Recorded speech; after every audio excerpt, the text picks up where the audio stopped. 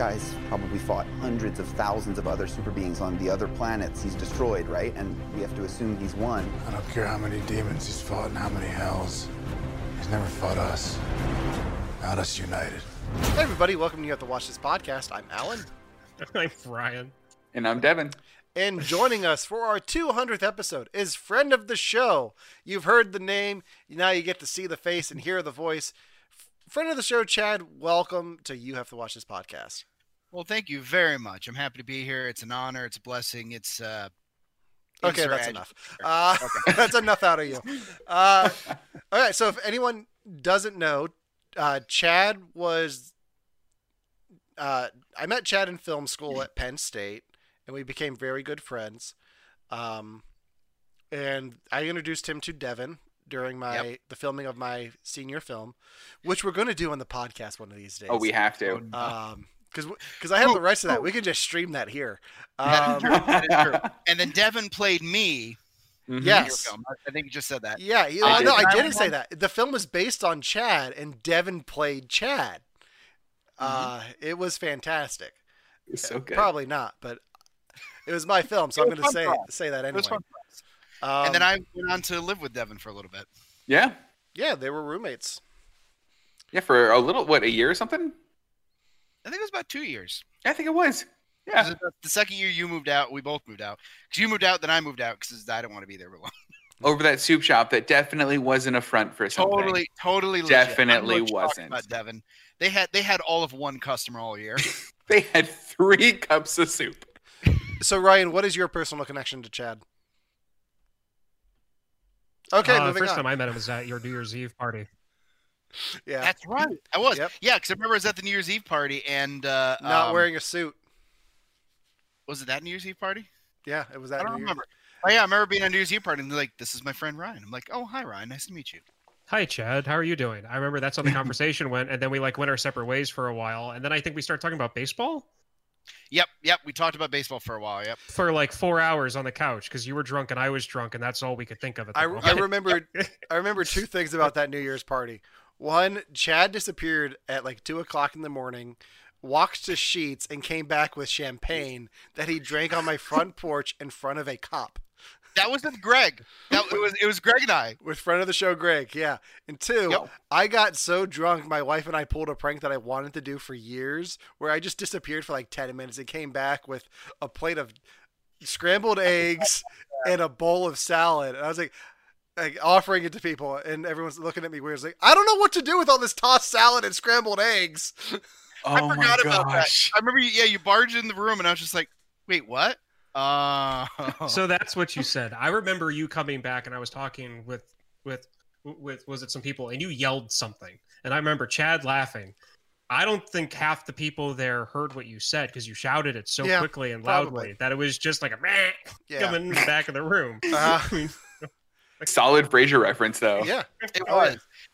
Because I love okay. So we've buried the lead long enough. Before we get into the podcast proper, we're going to talk about the winner of our superhero movie March Madness. We've been doing this for the last few weeks. It's been a crazy ride. We had the bracket going. Let me see if I can pull. I think I still have it here. Yeah.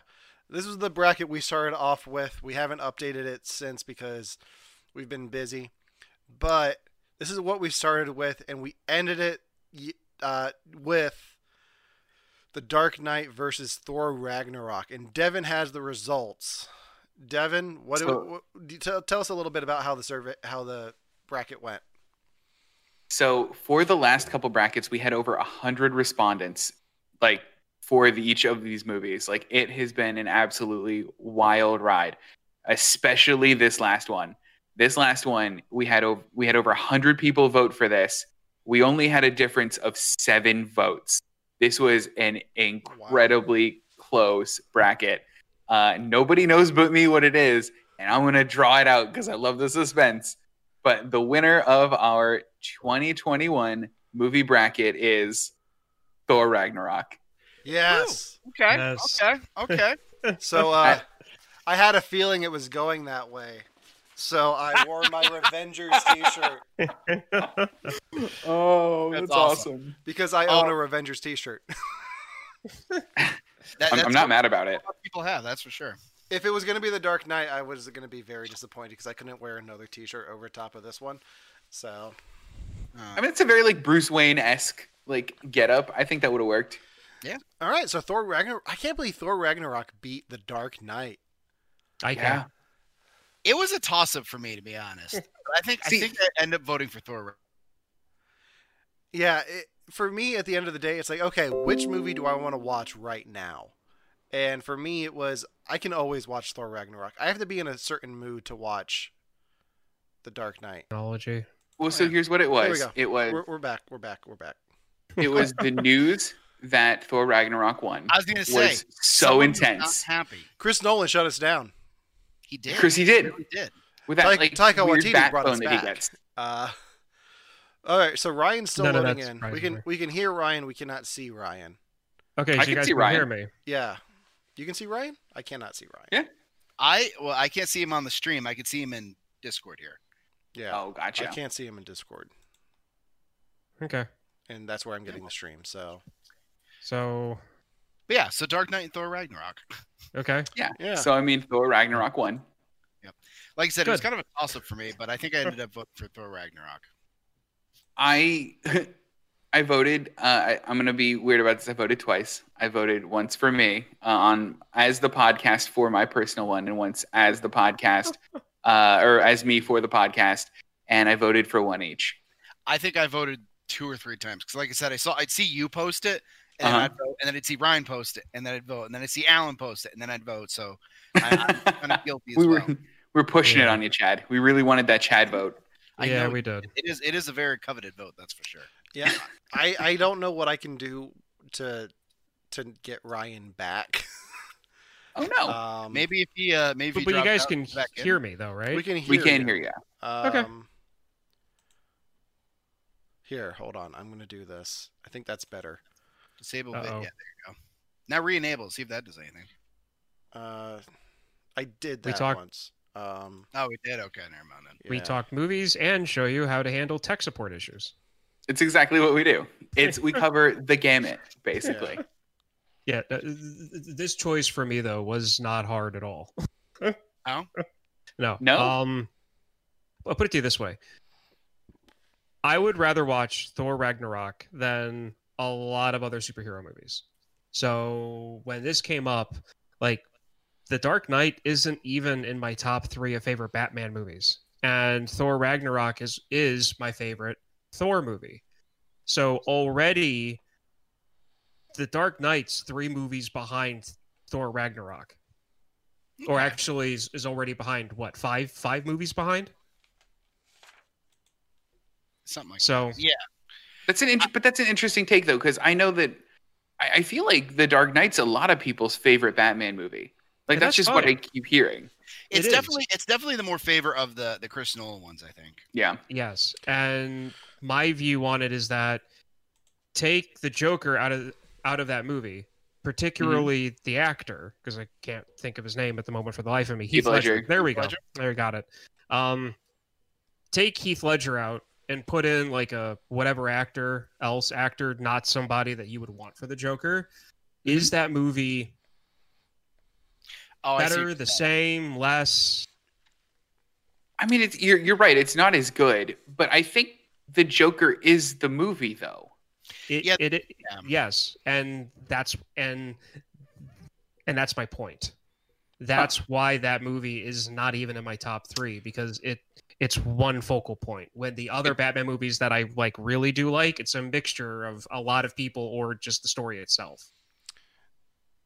See, for me, like The Dark Knight has a lot of great things going for it, like Heath Ledger, like the Hans Zimmer score, and just the story in general. I really like. What gets me with Thor Ragnarok was it's such a lively film. Like everything you see in that movie is a spectacle, from the colors to the set design and the costumes to the performances. Like you got Jeff Goldblum, Kate Blanchett, Carl Urban, Like I always forget he's in that movie. Like just everything is top notch and completely different from everything we've seen in Marvel up to that point.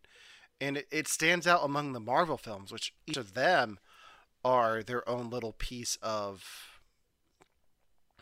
heaven, if you want, for lack of a better term. But like that one just stands out so much for me that I had to vote for it. Yeah. Yeah. For me, it came down to because I'm a big fan of The Dark Knight, and I'm a big fan of Thor in general, but I'm a big fan of Thor Ragnarok. And for me, it like kind of came down to like, well, which one do I watch more often? Like, I like The Dark Knight, but I only seen it maybe a handful of times. Thor Ragnarok, like that's kind of a go-to movie for me. Like I'll watch that multiple times. Yeah, and that's the other thing too. I had to ask myself which movie would I want to watch right now, and it was definitely Thor Ragnarok. I have to be in a certain mood to watch The Dark Knight. Yep, that's fair. That's fair. Yeah. So speaking of watching Thor Ragnarok, Did you watch we're going to do something kind of cool with the winner here. I believe it's going to be next Monday, and we'll post links to this on all of our socials. We're going to have a watch party of Thor Ragnarok. It's available on Disney Plus, so you'll need Disney Plus to watch it along with us. Or if you have or if you have your own Blu-ray copy as well. Oh, that works too. Yeah. Oh, very cool. Okay. We're going to be watching it live on our feed, and then if you have Disney Plus, you can watch along with us. We'll be posting that info as well. But if you don't have Disney Plus, you can still watch along with us. We'll be live streaming the whole thing on here, on Facebook, and on Twitch. We're still working out the details because we didn't know which movie it was going to be and if it was going to be Disney Plus or Netflix or HBO Max or whatever it was. So yeah, we're still working out the details. But next Monday, instead of the game stream, we'll be doing that. We'll be watching Thor Ragnarok. Okay. So come hang out. Come talk. I want to hear your thoughts about Thor and Ragnarok and both of those together. And it'll be a good time. It'll be fun. I'm excited. I still don't have Ryan's video. I feel bad. Strange. Yeah. What if Ryan left and came back quick? We could try that. Ryan, do you want to try that quick? Ryan, I turned off and turned on my video. Did that work? I have your video disabled, so try disconnecting. Oh, got it. Reconnecting. Let me. Alakazam. If that was timed well, that would have been so funny. And, oh, darn. You were just just off by a little bit. Hold on. Now try enabling it. There we go. We got him. He's back. Nice. Hey, Ryan's back. All right, just in time for us to get into the bulk of the show. Perfect. All right, so for our 200th episode, it is only fitting that we talk about what all of the internet has been talking about over the weekend. And I think the spoiler ban has lifted because it's now Tuesday. But we're going to stay spoiler-free for as long as we can. Today we're going to be talking about Zack Snyder's Justice League, the director's cut of 2017's Justice League that was actually directed by Zack Snyder and not Joss Whedon. We talked about the Joss Whedon cut last week on the show, so if you want to, you can go to our YouTube channel and watch that review. Or you can listen to it on any major podcasting platform as the podcast that we do, because this is, after all, a podcast that we just happen to stream for shits and giggles. Why not? All right, so we all saw Ryan, Devin, and I saw the Justice League last week before the Snyder Cut. In our live stream, we gave Chad here a challenge, and that's part of the reason he's here. Chad watched the Snyder Cut before watching the theatrical cut. So we have a different point of view coming into this that I'm really interested to hear about. So since Chad came into this clean, and he's the guest, he gets to go first. Oh, no. Chad, what did you think of Zack Snyder's Justice League without getting into any spoilers? Without getting into any spoilers. My initial reaction after just seeing it without seeing Justice League after, because I watched that the next day, I liked it. There was definitely some problems with it, but overall I really enjoyed it. It was a lot of fun. I thought it was it just had a good tone to it. It was kind of what I expected, I guess. You know what I mean? But then, because then going into the And I remember I texted Devin that night, like as soon as they started the Justice League, I just like the tone is 100% different. It was quite shocking, to be kind of honest. And I can see now some of your critiques, and they really stuck out to me. Yeah. That I heard you guys talking about. All Well, right. because you texted me a little bit and said like some of your critiques don't make sense, and then like you watched the Justice League cut or the Joss Whedon cut, and you were like, oh yeah, I get it. No, there was because like I'm without going into spoilers. Like I remember you mentioned like Mike, because I remember you guys saying like, oh, well, I didn't like the Flash. Like the Flash was, whatever. And I remember I watched the Snyder cut. I was like, I kind of like the Flash. But then I watched the Justice League cut and went, oh, now I know why you like the Flash. Yeah. So in chat, our friend of the show Bill says Chad also liked the artist, so all this should be taken with a grain of salt. Oh, that's right. I forgot that was years ago. To be honest, I don't even remember the artist that much. Okay, look, I liked the artist. See? So that's kind of where I'm coming. I thought it was an interesting movie. I don't know if it was as great as everyone said it was, but I thought it was interesting. I'll defend it, Chad. I got you, boo. Thank you. Forgot we had that. We also hold on. We can't bring that argument because that was also the night we argued about Skyrim politics in the car. So College was. I fun really time. need to play that game. yeah, college was a fun Ouch. time. All right, Ryan, what did you think of the Snyder cut? Put the John Sweden cut in the grave, bury it. It is gone. If this thing wasn't 4 hours long, I'd watch this routinely. Yeah. Okay. That's what I think about it. Okay. Yep. As high praise, as Yeah. Andy Samberg says, as Nick Cage. Devin, how about you?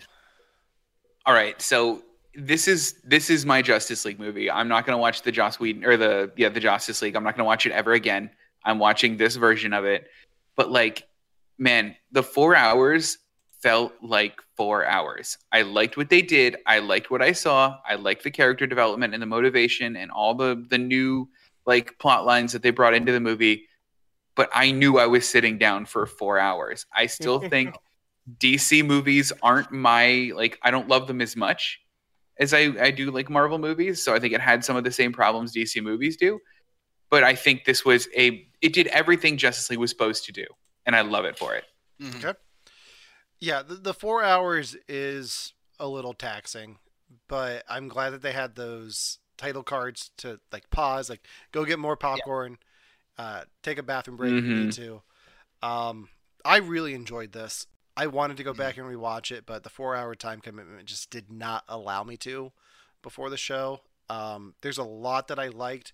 There's some stuff that I was surprised was actually Snyder and not Joss Whedon, which we'll get into. But overall, I thought this was a great, like my whole thing, which I've talked about before, is Man of Steel, Batman v Superman, and Justice League are a trilogy.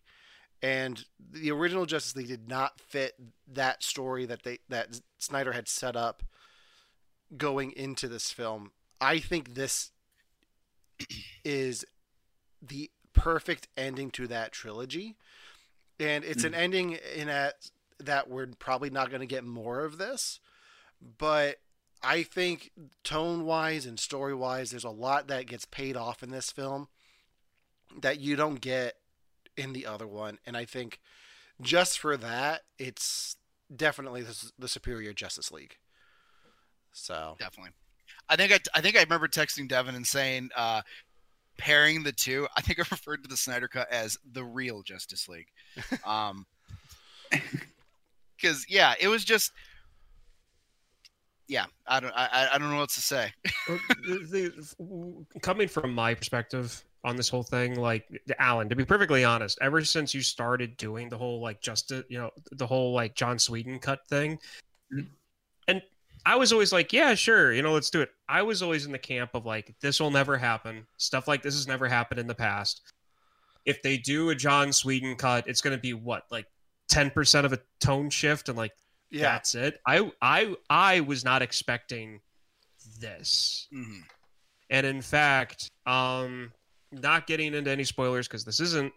I truly believe now because I'm fully on your side, Alan, on this topic that you've talked about too.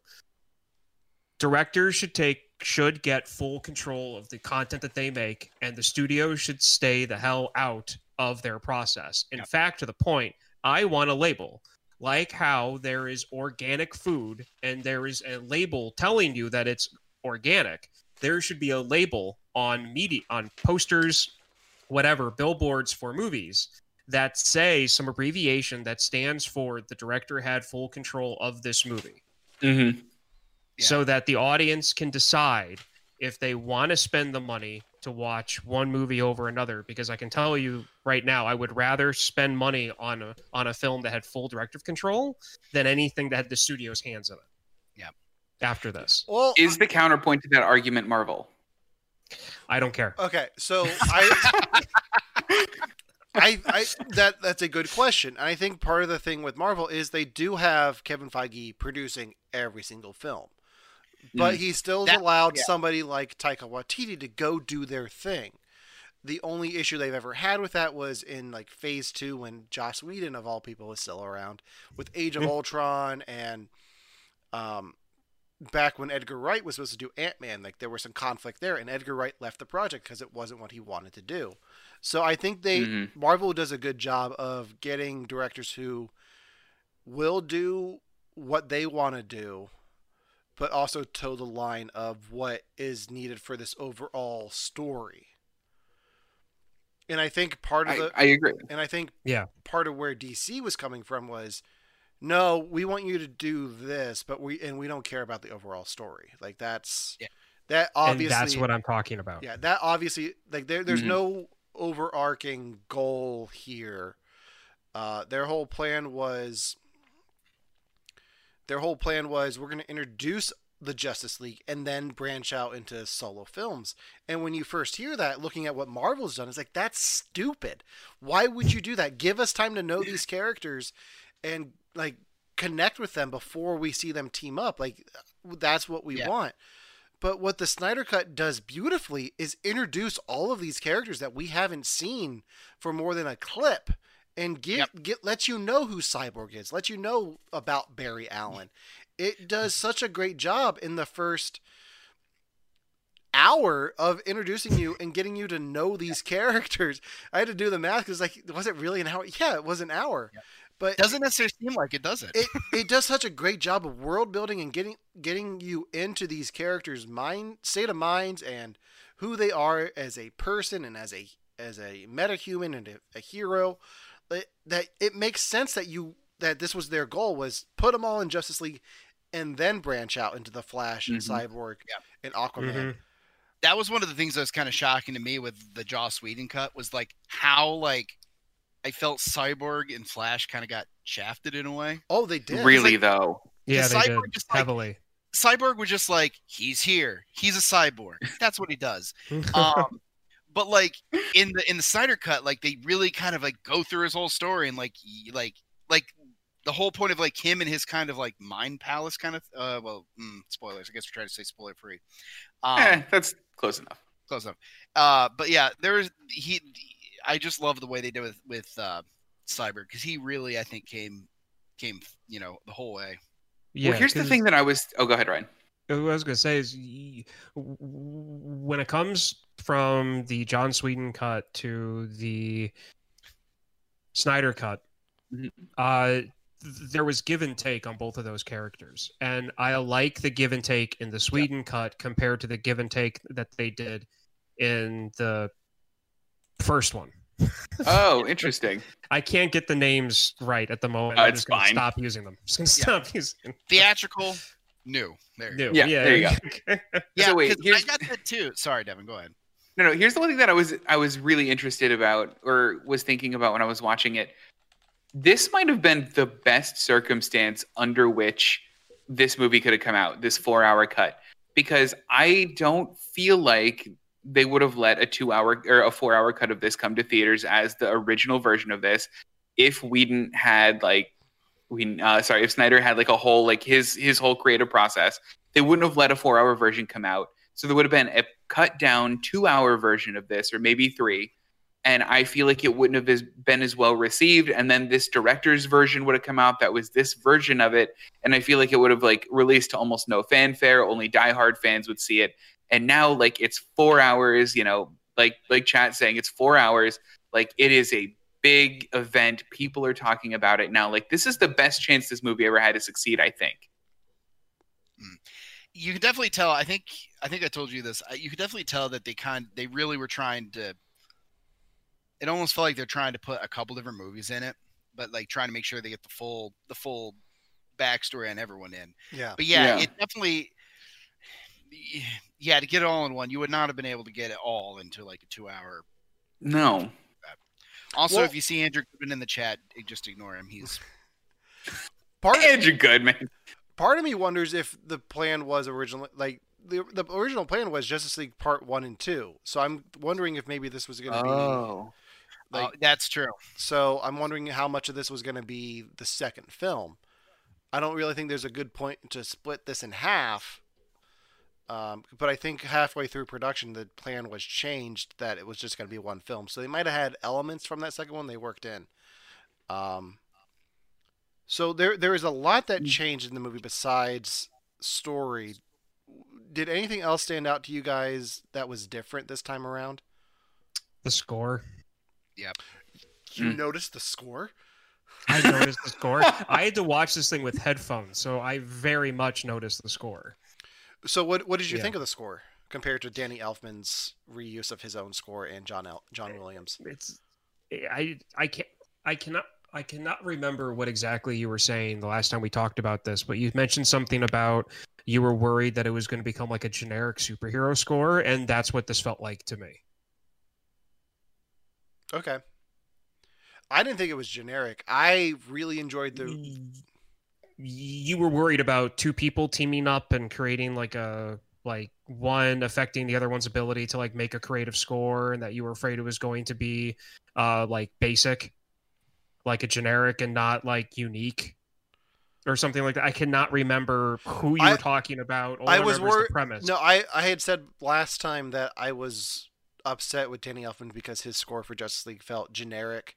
It felt like the Avengers.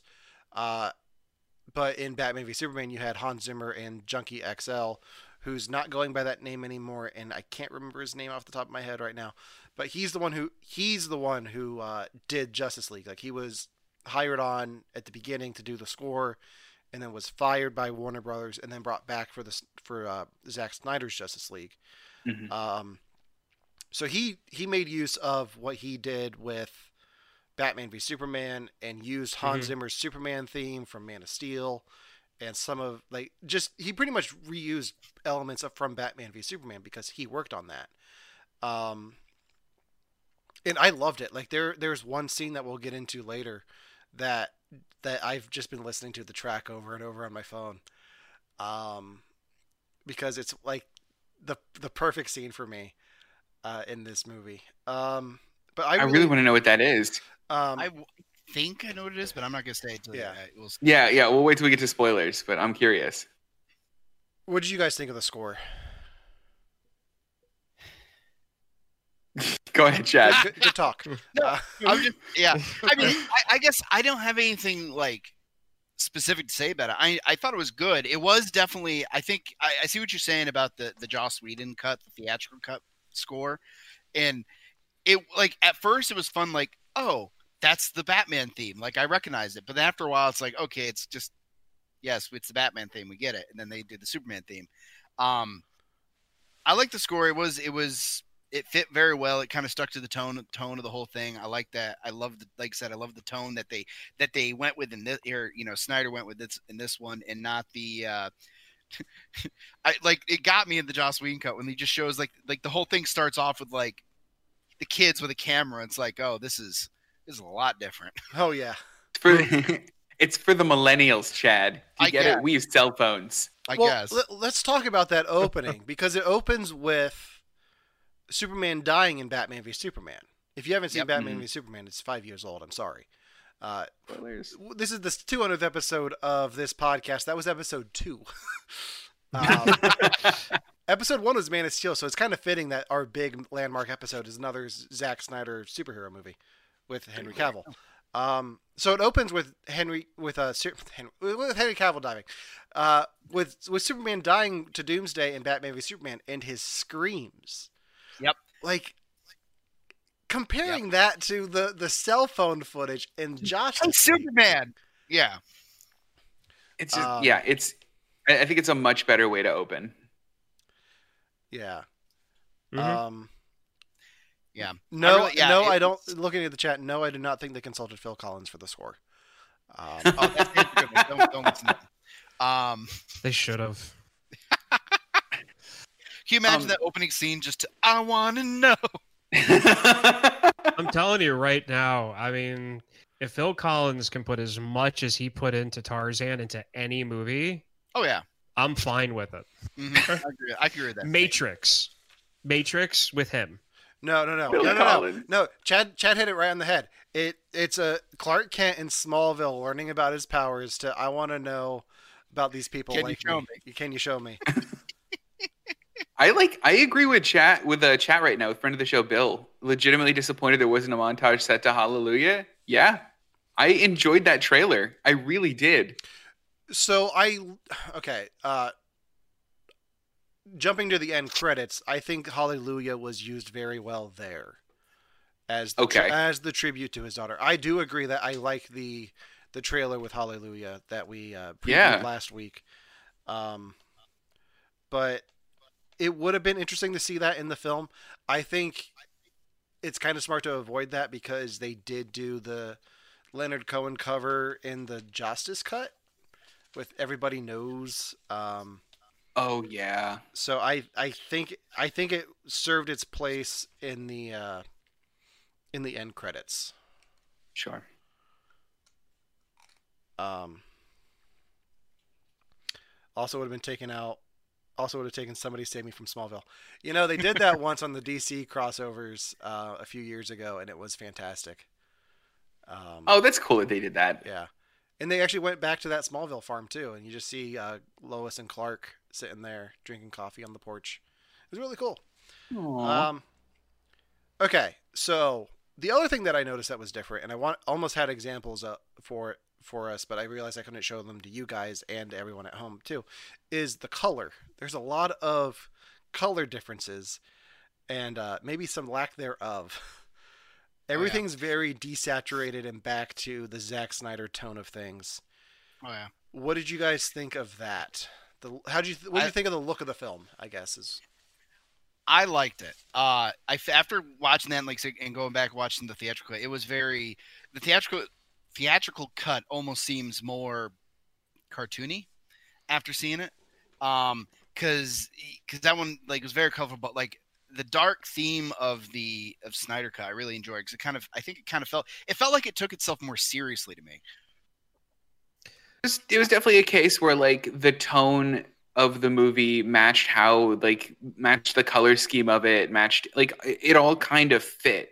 You didn't have this dark brooding Batman who uses guns in this version of him go, I feel like something's broken, like he did in the Whedon cut. It just all fit. Mm-hmm. Yeah. So go ahead, Ryan. Yeah, I really didn't notice a tone shift, but the one thing that I can definitely say is that it felt more at home. Everything felt like it fit bebetter.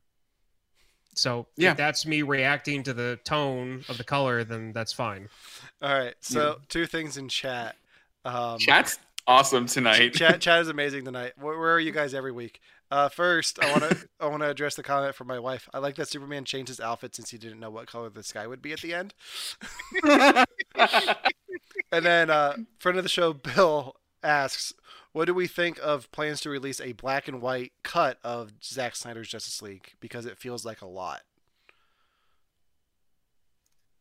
I don't think it'd make the movie better. I don't think I'd be like, oh, black and white, yeah. Yeah. Yeah, I don't think it would make it better. I mean, as a bonus disc on the eventual Blu-ray release of this, I'm fine with it. I don't need to see it in Yeah, in it's theaters. no. I don't have a burning desire to see the same. Yeah, it in black and white. I don't think really. If anybody wants to know if they'd like to see the movie in black and white, go into your TV settings, put the color contrast all the way to the one side. It'll turn everything black and white. And see if you like the first hour. If you don't, shift it back to 50, which is the standard setting on old TVs, and you'll be fine. The more you know. He's right. Yeah, he's not wrong. He's not wrong. Do you know how many movies I've seen in black and white? The Matrix is actually really funny in black and white. That would be weird in black and white. Why did you watch it like that?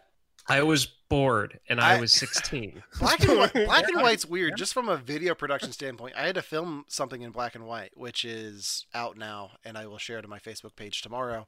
But like I had to stop and think, like, what is the best way to film this? Because I've never shot anything in black and white. Like, I wasn't Kevin Smith in 1993 filming Clerks. I was like, do I film it in camera black and white? Do I do it in post? And I had to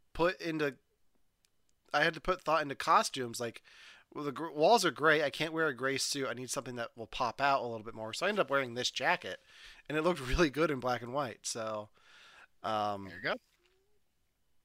So is the artist. The artist is also black Don't and white. no, don't pay attention. Don't acknowledge him. Don't encourage him. Would you rather Chad? You tell me to ignore everyone in the chat. You tell me to ignore Andrew. You tell me to ignore Bill. Well, trust me, I'm doing you a service by telling you to ignore Andrew. He'll admit to that. I'm just gonna ignore your warnings because this seems to be better here. So, wow, yeah. Wow.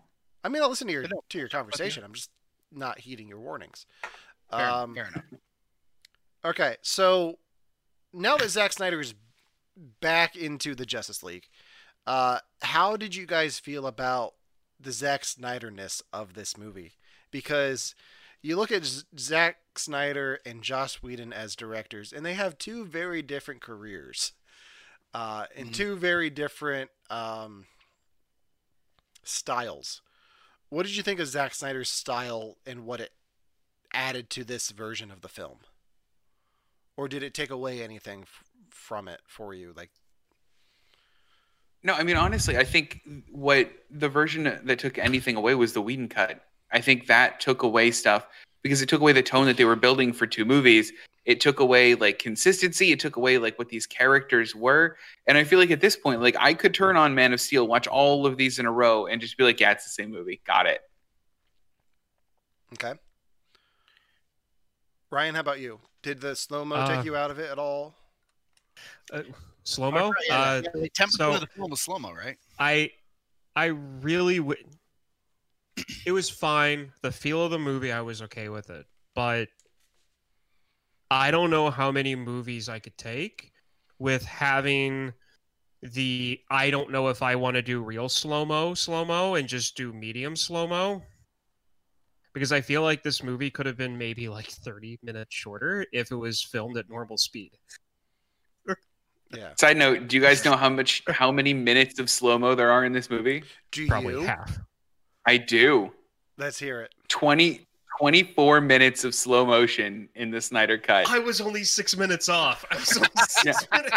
Yeah, Bill said 10%. It's a 240-minute movie. Mm-hmm. That's so much freaking slow-mo, guys. That's insane. Yep. Well, some of it makes sense. Yeah, because when you have a character like the Flash, like you kind of have to do slow-mo to show his speed. Yeah. When you do slow-mo to show the Flash moving faster than you can see him, technically slow-mo, or filming him at normal speed for us? I mean, I think it's a slow-mo effect. Like, I think you have to. But I mean, he's moving faster than you can see him if you didn't do the slow-mo. So technically, the slow-mo isn't slow-mo. It's normal time. speed mo. It's flash time. It's flash time. Yeah. Yeah. So technically, it's not slow mo. I'm sure. Slow mo is like me being slowed down or you being slowed down as we walk down the hallway. Slow mo for the Flash when he's running at 10,000 miles an hour. Yeah. Faster than the speed of light. There you go. So, okay, look. So this brought up a good point where I was like, okay, yeah, how do you show the Flash when he's running super fast without doing slow-mo? Flash isn't usually doing much interesting in slow-mo, aside from like making that weird sideways angle face and doing this with his arms. Like, I don't need to see this all the time. We get it. That is true. The only like in the chat, Bill says Zack Snyder does visual symbolism very well. Some call it heavy-handed, sometimes it is, but it's very well done heavy-handed. The only thing that really took me out of the slow-mo scenes was when the Flash is saving the girl from the car wreck, who turns out to be Iris West. And all of the hot dogs, just like that was so confusing to me. Like, where is he putting these hot dogs? Like, what's going on? Like, there was enough time for me to be like, what's his plan with that hot dog he's grabbing? Yes. Yeah. That like, I love the joke that came from that. I really do. But while he's doing it, I'm like, is he saving that for later for himself? Because that's definitely something I might do. Like, oh, look, a hot dog. I'm hungry. I'll eat this later. Yeah. I just think that's the same thought. I guess the slow-mo didn't take me out of it too much. But I can definitely see where I can see where Devin's point. Yeah, he's just running. Unless he's doing something specific, like the fight with Superman was interesting because that kind of showed a big. Yeah, I'm getting into spoilers again. Yeah. Well, that was in the other one, so it was. That's true. That was in the other one. Yeah, like the whole fight with Superman. That was kind of. I mean, there's a purpose to that because that was him realizing, oh shit, Superman could see me and actually move almost as fast as me. But yeah, I could see where he didn't need it all the time. That's for sure. Guys, I need to stop reading the chat because they're encouraging us to do a podcast drunk, and I will. Oh, it's going to happen. It will happen. What do you think? What do you think the Thor Ragnarok rewatch is going to be? So one thing that I noticed that I don't know if this was like a camera angle thing or a Zack Snyder thing or whatever. In the Sweden cut, I absolutely hated the Flash's feet and running posture when he was doing the slow-mo, because it looked like he was kicking his legs off to the side and like twisting on the ball of his feet, and it looked cartoonish and I hated it. And in this one, his knees are straight and it looks like his legs are actually, for lack of a better term, wheeling underneath him and staying underneath him instead of going off to the side like he's speed skating. So I don't know if that was like a thing that they did in reshoots, if that was like a camera angle that like that like Snyder was like, oh, I hate this, we're going to use this. And then, the other guy was like, oh, this is good enough, just throw it in there. That might have been a Whedon thing because that was kind of, I can see now why you guys didn't like the Flash in the theatrical cut because like they really just kind of changed him. So let's talk about that because that is one of the things that surprised me the most about this Zack Snyder cut is the first few scenes with the Flash from the Whedon cut are pretty much verbatim what you got in this one with some minor changes. Like the dialogue and the jokes are still there. They didn't do the brunch stuff, though. You don't get the brunch stuff. Like I'm so happy about that. Like I said last time, Josh Whedon was like, okay, I did shawarma. What's another meal people get? Brunch. Let's get brunch. So, like, I was kind of surprised that humor was there for the Flash, but it makes sense because the Flash should be the lighter of these characters because he's a kid. He has comic book wise, the Flash is the more comedic character. He's the comic relief. Spider-Man. So he's their Spider-Man. He's the awkward smart kid that's just kind of like, teenager fun. Was there anything for you guys that carried over to the Snyder cut that was surprising to you? Because for me, it was mostly the Flash stuff, like his sense of humor, the scene where he turns and sees Superman during the fight, like that. I wasn't expecting that to say there was anything that you thought was Whedon that you were surprised to see was in the Snyder cut. For me specifically, it was that scene when they were meeting with Commissioner Gordon on the roof, and then everybody but Flash leaves, and he's like, "Oh, did they just do that? Or that's rude," or something like that. And I enjoyed that joke, though. I liked the joke, but I thought that was 100% Whedon. Yeah, see, no, the thing, I think the reason why people thought that was Whedon was because that came out of nowhere. Yeah. that joke with him with Gordon came out of nowhere for that character in the Whedon cut up Yeah. until that point. But in this, they set that sense of humor right off the bat with him going, I save snacks in case, Yeah. for emergencies like these. So Yeah. that perfectly fit him in the Snyder cut compared to in the Whedon cut where it was like, first he's making jokes about brunch, now he's making jokes about the leaving when somebody turns their back. Okay. Yeah, in the Joss Whedon cut, he was very much. They tried to make him the comic relief in the sense of, oh, he's the awkward kid that tries to crack jokes but can't crack jokes. But in the Snyder cut, he actually like had some wit to him. Yeah. You know what I mean? Okay. In the chat, at least he doesn't motorboat anyone this time. Yeah. Oh, that's right. I forgot about that. Yeah, right. Yeah. Moving on. Well, Okay, so we talked a lot about the Flash. One person we did not talk a lot about yet, which I think we can do a little bit without spoilers, is Cyborg. Mhm. Pretty much, Cyborg's the heart of this movie, and he was not in the Justice cut. No. What did you guys think I mean, of he Ray was, Fisher? but, different. I mean, they cut like They cut most of it 70% out. of his story. Oh, yeah. Ryan, I know what you're gonna say. So, Question about the actor, though. yes, Is he the one you were talking about on the last podcast that was like never working in Hollywood after Yes. this? because he Yeah. was Okay. pretty much the whistleblower on the Reshoots, right? reshoot stuff. I can definitely. I mean, if I did that for what they did in this release, and my role was cut down to what they did, just on that alone, I would be going. Now I'll go do something else. Screw you guys. wow. Yeah. Seriously, like Yeah. Alan, like you said, he is the heart of this movie, Mm-hmm. and you don't do that. Yeah. Yeah, because going from the Snyder cut to the Joss Whedon cut, it was very surprising. Like there's times when like, like I'd be coming to the scene like, okay, so this is the scene where, no, that's not where Cyborg shows up, or oh, this is when his father is. Oh, nope, okay, no, we're. And then at the end, well, not spoilers, but yeah, like, oh, I guess his father wasn't in this, and like, yeah, it was just very. Sorry, go ahead. I mean, you definitely get more of his backstory in this one, and his like 100%. the way they show his abilities is tragic and beautiful, and I really enjoyed that sequence that wasn't in the original film. And like it warms my heart to see like the actress who was in that sequence tweeted out, "I was cut from the original Justice League. Can someone please tell me if I'm in this version?"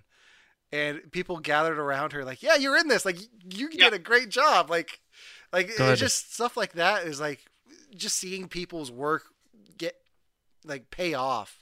Even though I have no horse in this race, like just seeing people's work pay off and people being able to share their art with other people is just like, yes, just do it. Yeah. Well, I can imagine. I'd be outraged if like I was in a. It's like, yeah, I'm in a movie. Then all of a sudden it's like, nope, not in a movie. Yeah. Well, like in the Whedon cut, like the whole like his growth as a character starts with him going, "I don't like that I used to be dead and now I'm alive," and then it ends with, "I made a joke about being dead with Superman," and I said, and that's like the. I said my catchphrase from the Teen Titans, like, yeah, that's it. Like that's the whole Yeah. thing, and like they made him a freaking character in this, and I loved it. yeah. Yeah. So, Alan, what did you think I was going to say? We'll get into that in spoilers. Okay. So other than that, out when there's trouble, you know who to call. Joss Whedon. No, thank you. Who said Depending, Bill. depending on what the storyline is. Yeah. Depending on what the story. Yeah. I does anyone care to hear what Joss Whedon's opinion is of all this? No. Yeah. No, I kind of want to know. I'm curious. I'm curious too, because I mean, like, this is kind of like the better one, like almost unanimously. Yeah, like with everything that's come out about him recently and all the stories, like I just don't, like I'm interested in hearing, but I really don't care. Like, See, yeah. like, all right. Is there anything else we want to cover before we get into spoilers? Can I'm ready. Yeah. Something I noticed in the Snyder cut that didn't really stand out as much in the original cut. I cannot keep their name straight for the life of me. Anyway, holy product placement, Batman. The Snyder cut is full. Are you of talking about product the placement. Mercedes? Yeah. I am not just talking about the fact that this movie was brought to you by Mercedes-Benz. I'm talking about like two other companies too, and we can get to them if you want because, well, okay, Ford and Under Armour. Yep. And this movie was presented by Mercedes-Benz. Oh yeah, that whole shot where they're in when he's in the car, he goes, "Oh, what's your superpower? I'm rich." And then they just have like the glamour shots of like the dashboard. Yeah. And that's a concept car. That's not even in production. Like That's that's what the Batman best has. part of that thing. Like it's a freaking concept car. Like that thing is not drivable. That thing is not. There's also a couple other Mercedes Benz in there. Who else? There's a few others. The Mercedes were in the Justice cut because I noticed them too. So Yep. I think that's Yep. just carrying over with footage that they had. Plus, Oh, I think, yeah. plus there are contract deals made. Oh. There was one bit of product I feel dirty calling this product placement, but after the Mercedes-Benz shot, there was a shot of a billboard that says "You are not alone," and it was for I forget the charity, but for a suicide prevention site and charity, which I thought was a really nice touch. It was. I think there was also like a really gratuitous can of Coke scene. I feel like a character like put a can down, spun the label, stared at it, the camera panned, like, because I remember I either like said it out loud because I was watching it with Romana or like thought it. And I was like, this scene brought to you by Coke. I mean, how do you think Bruce Wayne made all of his money? True. Calvin Klein underwear. All right. Anything else before I'm spoilers? ready for spoilers. Okay. Same. All right. If you haven't seen the Zack Snyder cut of Justice League, we're going to get into spoilers. This is your warning to please don't tune out. This is a lot of fun. We're having a lot of fun in chat. Oh yeah, this is great. But we're going to get into spoilers. There's not really much different from there's a bit different from the original Justice League. So if you haven't seen the Snyder cut, you've been warned. We're going to get into spoilers. So let's see here. Guys, they brought back Superman differently. Oh, they did. Yeah. I want to talk about this because this is the biggest difference that I think makes this film like a complete 180 from the other version.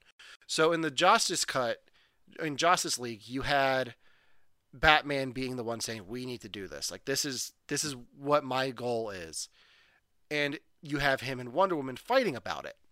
In this one, they all come to the same point at the same time.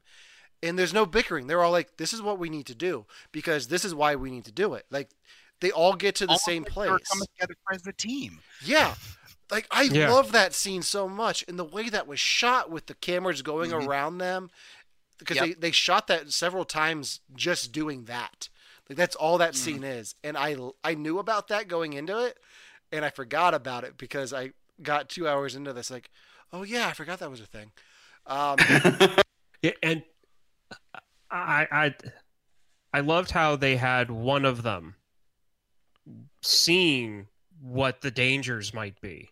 Yeah. But at the same time, knowing that regardless of what the dangers are in the future, we might be able to handle it. We need to do this now. Yeah. And I loved how they handled that. It was I did too. It was such a great moment of team building.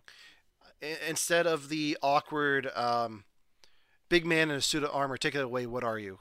Like the Avenger scene where they all have to fight for some reason, even though they all just met. Like you don't need that here. Like I like that they have a moment where they're all like, no, this is what we need to do. Like if the Mother Box can do this, then why couldn't it do this to a Kryptonian? I think it was a good example of like in kind of like films and TV where you see like conflict. You're like, I feel like a 20-minute conversation could like resolve this. Just talk about this. And like and that's kind of what they did is instead of Batman just going, I don't know, let's bring Superman back, and then Wonder Woman fighting him, and then Aquaman just sitting in the corner being an asshole. They actually had like the actual conversation, like, well, here's what it can do. should we? And then like I even like how even like instead of the Flash, just instead of Barry Allen just being hungry in a corner, he just has to go, oh well, I'm not going to say it. Like he had the same thought. Yeah. And the other thing that it does, like in the Justice cut, Batman's suicidal. Like he wants to die as repentance for killing Superman, like being responsible for killing Superman. In this, like yes, he's willing to sacrifice himself towards the end, but he's not like, "Hey, parademons, come kill me so we can get this done." It's more like if I have to sacrifice myself for the greater good, I will. But it's not like I'm going to sacrifice myself because I feel bad. Like it wasn't a weird death pact. Yeah. Yeah. Yeah, because he made it very clear that, like, the reason he wanted to do this was, I made a promise, like, something's bad is coming. We need to do something about it instead of, weird. Yeah. Well, I mean, and even since we're talking about Superman, I like what they did with him in the Snyder Cut after he was alive so much more. Like, okay, in the Joss Whedon cut, they bring back Superman. You have to bring him back. He's this super powerful guy. He's going to carry a building away in the end scene. Oh, yeah. That's what they use him for? Yeah, right. Like, come on. That's not why you have him go punch the bad guy like he does in here. He punches the bad guy. Mm-hmm. Yeah. I kind of, that was a bit, when you're going into the theatrical cut, I was like kind of getting ready for that big fight with Superman at the end. Yeah. And then it's like, he's like, I'll go east. And then he like runs off and then you have Flash getting confused and he just carries his, he's like, wait, what? No, that's not what I expected or wanted. What are you doing? I also like when they brought him back. For me, there was a bit of a tonal shift between, and I know we keep mentioning the tone difference, but like in the Snyder cut versus the Joss Whedon cut, like when the whole moment of when Superman's back and there's that moment of everyone's like, yeah, he's back. Is he back? It felt a lot heavier in the Snyder cut. Like I kind of, there was a moment there. Remember we watched Brightburn, Alan? Mm-hmm. I got like Brightburn like feelings for just a second. Yeah, and you didn't need the Flash making Pet Cemetery jokes for that to come through. No, you didn't, because it was very much like maybe I don't know if it was the score or just tone, but it was just very much Superman's looking at it, and you could just tell like before even Cyborg says, "Oh no, he's scanning us." It's like, wait a minute, did we bring back Superman? Yeah. So the other, okay, so that was my big thing, spoiler wise, like difference wise. What was something different for you guys that you thought is worth talking about here? Now that we're in spoilers. I'm gonna say it. In spoilers, Martian freaking Manhunter. Okay. That's a big one. Okay. So I talked about last week that I knew something that I didn't want to know. You knew that it was him? I knew that. So what happened was back when the Snyder Cut was still a myth, storyboards got leaked of that scene with Martha Kent turning into Martian Manhunter. And I knew it was going to be Harry Lennox. The fact that they delivered on it made me so happy. Because if she walked out of that apartment and wasn't Martian Manhunter, I was going to be so pissed. But they did it. Okay, so my reaction was I paused, like I stood up and I was like that. Yeah! And I looked, I was thinking in my head, like, I really wish I could do the Little John, like, what really well, because that's literally what I had going on in my head when she turned into Martian Manhunter. Like, I had a tiny Little John in my head going, what, with a pimp cup? Like, okay, so before we get too far into Martian Manhunter, in chat, Bill is saying Martian Manhunter felt like they just plugged him in there for no reason. He furthers the plot in no way, and the plot's 4 hours. Okay, so my defense of Martian Manhunter is he might not do much in this film, but it is payoff for the last two films, because the implications are Harry Lennox's character, this general who then became Secretary of Defense, has always been Martian Manhunter. And he's been living in the shadows as this general. So it's just kind of like a, hey, you didn't know this, but hey, look who this guy is. And he's the perfect casting for that character too. So it's a shame that we're not going to actually get payoff for that from what it seems like. I think that would have been something really cool down the line. But I really like that as a, hey, this is what this is where we're going. Like, just so you know, like this Yeah. guy knows that Lois Lane is just as important as Clark Kent. Yep. So Yeah, that's kind of how I definitely saw. Like, I was excited to see Martian Manhunter because I like Martian Manhunter. But like I kind of see where Bill's coming from. Where like it didn't really further the plot. But yeah, it was very much hey, here's kind of what we had in mind going forward. We're probably gonna do something with this. It was still kind of fun for that. I think. yeah, I mean, it felt like fan service, and I'll take that every once in a Oh, yeah. while. Like in 4 hours of a movie, give me a little something. Yeah, I mean that's how I feel about it too. And I mean, depending on what they do after this, when it comes to like Lois Lane and like other movies inside this tone, if they continue doing this, that conversation they had, it might mean a lot, and the fact that he's the one that did it. So I mean, even though it doesn't further this specific movie plot along, if they're going to continue doing stuff based off the storyline, it's going to. That's how I see it anyway. Yeah. I also kind of laughed because I was going into this ready for like okay, here's like the dreaded Lois Lane conversation that I heard so much about. How is it? Are they going to do it here too? yeah. And then like, oh, Martian Manhunter. It was so hard for me to not lay that out for you guys because I knew that was going to be. I was hoping that'd be the payoff in the Snyder cut, where that scene makes so much more sense when it's not Martha Kent. But in that version, it was. So, yeah, it does seem weird. Like it doesn't really fit the overall film, but I'm happy with it. It does seem like it's setting up something that we're not going to get to see. I much prefer that to then a Ryan Reynolds Green Lantern cameo, which was rumored to be happening. No way. Yeah. Well, they're making a new Green Lantern, aren't they? And Green Lantern Corps television series. Yeah. So we'll see what happens with that. Yeah. Yeah. So hold on. Since we brought it up a bunch, I know this isn't necessarily spoilers, but how do you guys feel that there aren't going to be sequels to this? Because after watching that end scene, like I think they're trying to set up Injustice. I'm sad. Well, they definitely set up the whole. Let's save that conversation for later. Okay, because I have a.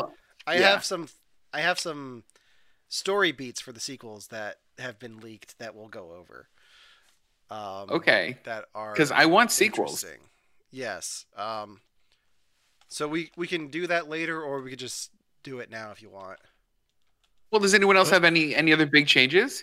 Yes. The Amazon storyline, the extra scenes they added in, absolutely loved it. I feel like it made the importance and the danger of Steppenwolf that much greater than what they had originally. And I love how that keep works. I love how that thing falls into the ocean and turns into a cage. I absolutely love. I really love that difference. Are we at a point to bring up Darkseid yet? Yeah. Let's do it. Okay. I have a problem. Okay. And this is a note that I written out. Okay. I can't wrap my head around Darkseid and his technology not remembering where they were when they were defeated and where that power was. Wait, sorry, say that one more time. I was tired when I wrote this. So no, I get it. Okay, so the anti-life or antimatter or anti-life equation, yes. Yep. And the anti-life equation. It is what burned onto the surface of the earth, or it's a box somewhere buried on the earth, or whatever it is. I have no idea what it is. So anyway, it's on Earth. Yep. And they talk about how when Darkseid in the first Age of Heroes came down on the planet, he discovered a power on the planet and they wanted to take it over. That's why the mother boxes were there to begin with. And he almost gets his head cut off. Yeah. And people come and save him and throw him back on the ship. And then Steppenwolf later tells Darkseid, I found the anti-stuff. And they're like, what? It's on Earth? And I'm like, they just showed you there running a battle where you almost died. How do you not remember this? I had the same thought when he's like, "Oh, you found it." I'm like, "You forgot about like you're the only planet you ever lost to in your entire existence?" Like, yeah, I had the same exact thought. that's the one thing that I'm just like, to be honest, like that's really the only issue I have with this entire movie. So it's one of those things where it's like, yes, this is a big harping problem, but at the same time, it's like, I can let it slide because of the whole context of how this movie came out. So I couldn't get over the fact that it was called Anti-Life for the longest freaking time. Because for me, that's like unobtainium levels of bad naming. I mean, it's from the comics. You do not poke fun at unobtainium, okay? You do not. Why? Are you going to defend unobtainium to me? Yes, I am. Why? What else are you going to call that? In a movie anything. Like The Core, Ryan, what anything. are you going to call that? What? Give me a name. It's not The Core, it's Avatar. It's James Cameron, the person who single-handedly resurrected the Titanic. He could have named this element anything in the world. What do you call... He had a team of writers who sat down and thought, what do you call an element that you can't obtain? And someone just threw out unobtainium. And they're like, pay that man $50,000 a year. Yeah, and he should. Nope. Avatar is the highest grossing movie in box office history again. We will not be talking bad about Avatar. I don't want those blue people hunting me down. It was called the same thing in The Core too. Just put it out there. I didn't know it was the same thing in The Core. It's the same thing in The Core. They're in the same universe. Core dropped down a bit in my rankings, by the way. How? It's already at rock bottom. It's just entertaining. It was up there. So, in the chat, I see that comment, Bill. I don't think these guys will get it, but What? Granny, where's you. my anti-life equation? Yeah, I don't get it. Yeah. No.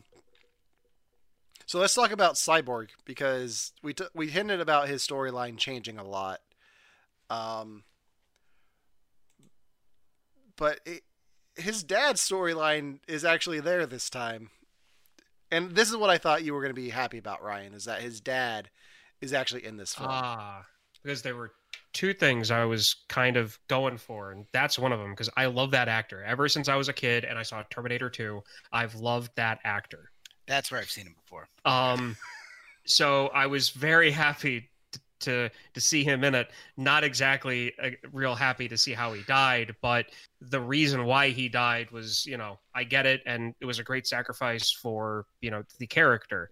The other thing I thought you were going to bring up was the fact that I said holy product placement Batman, or before, no, I said obvious.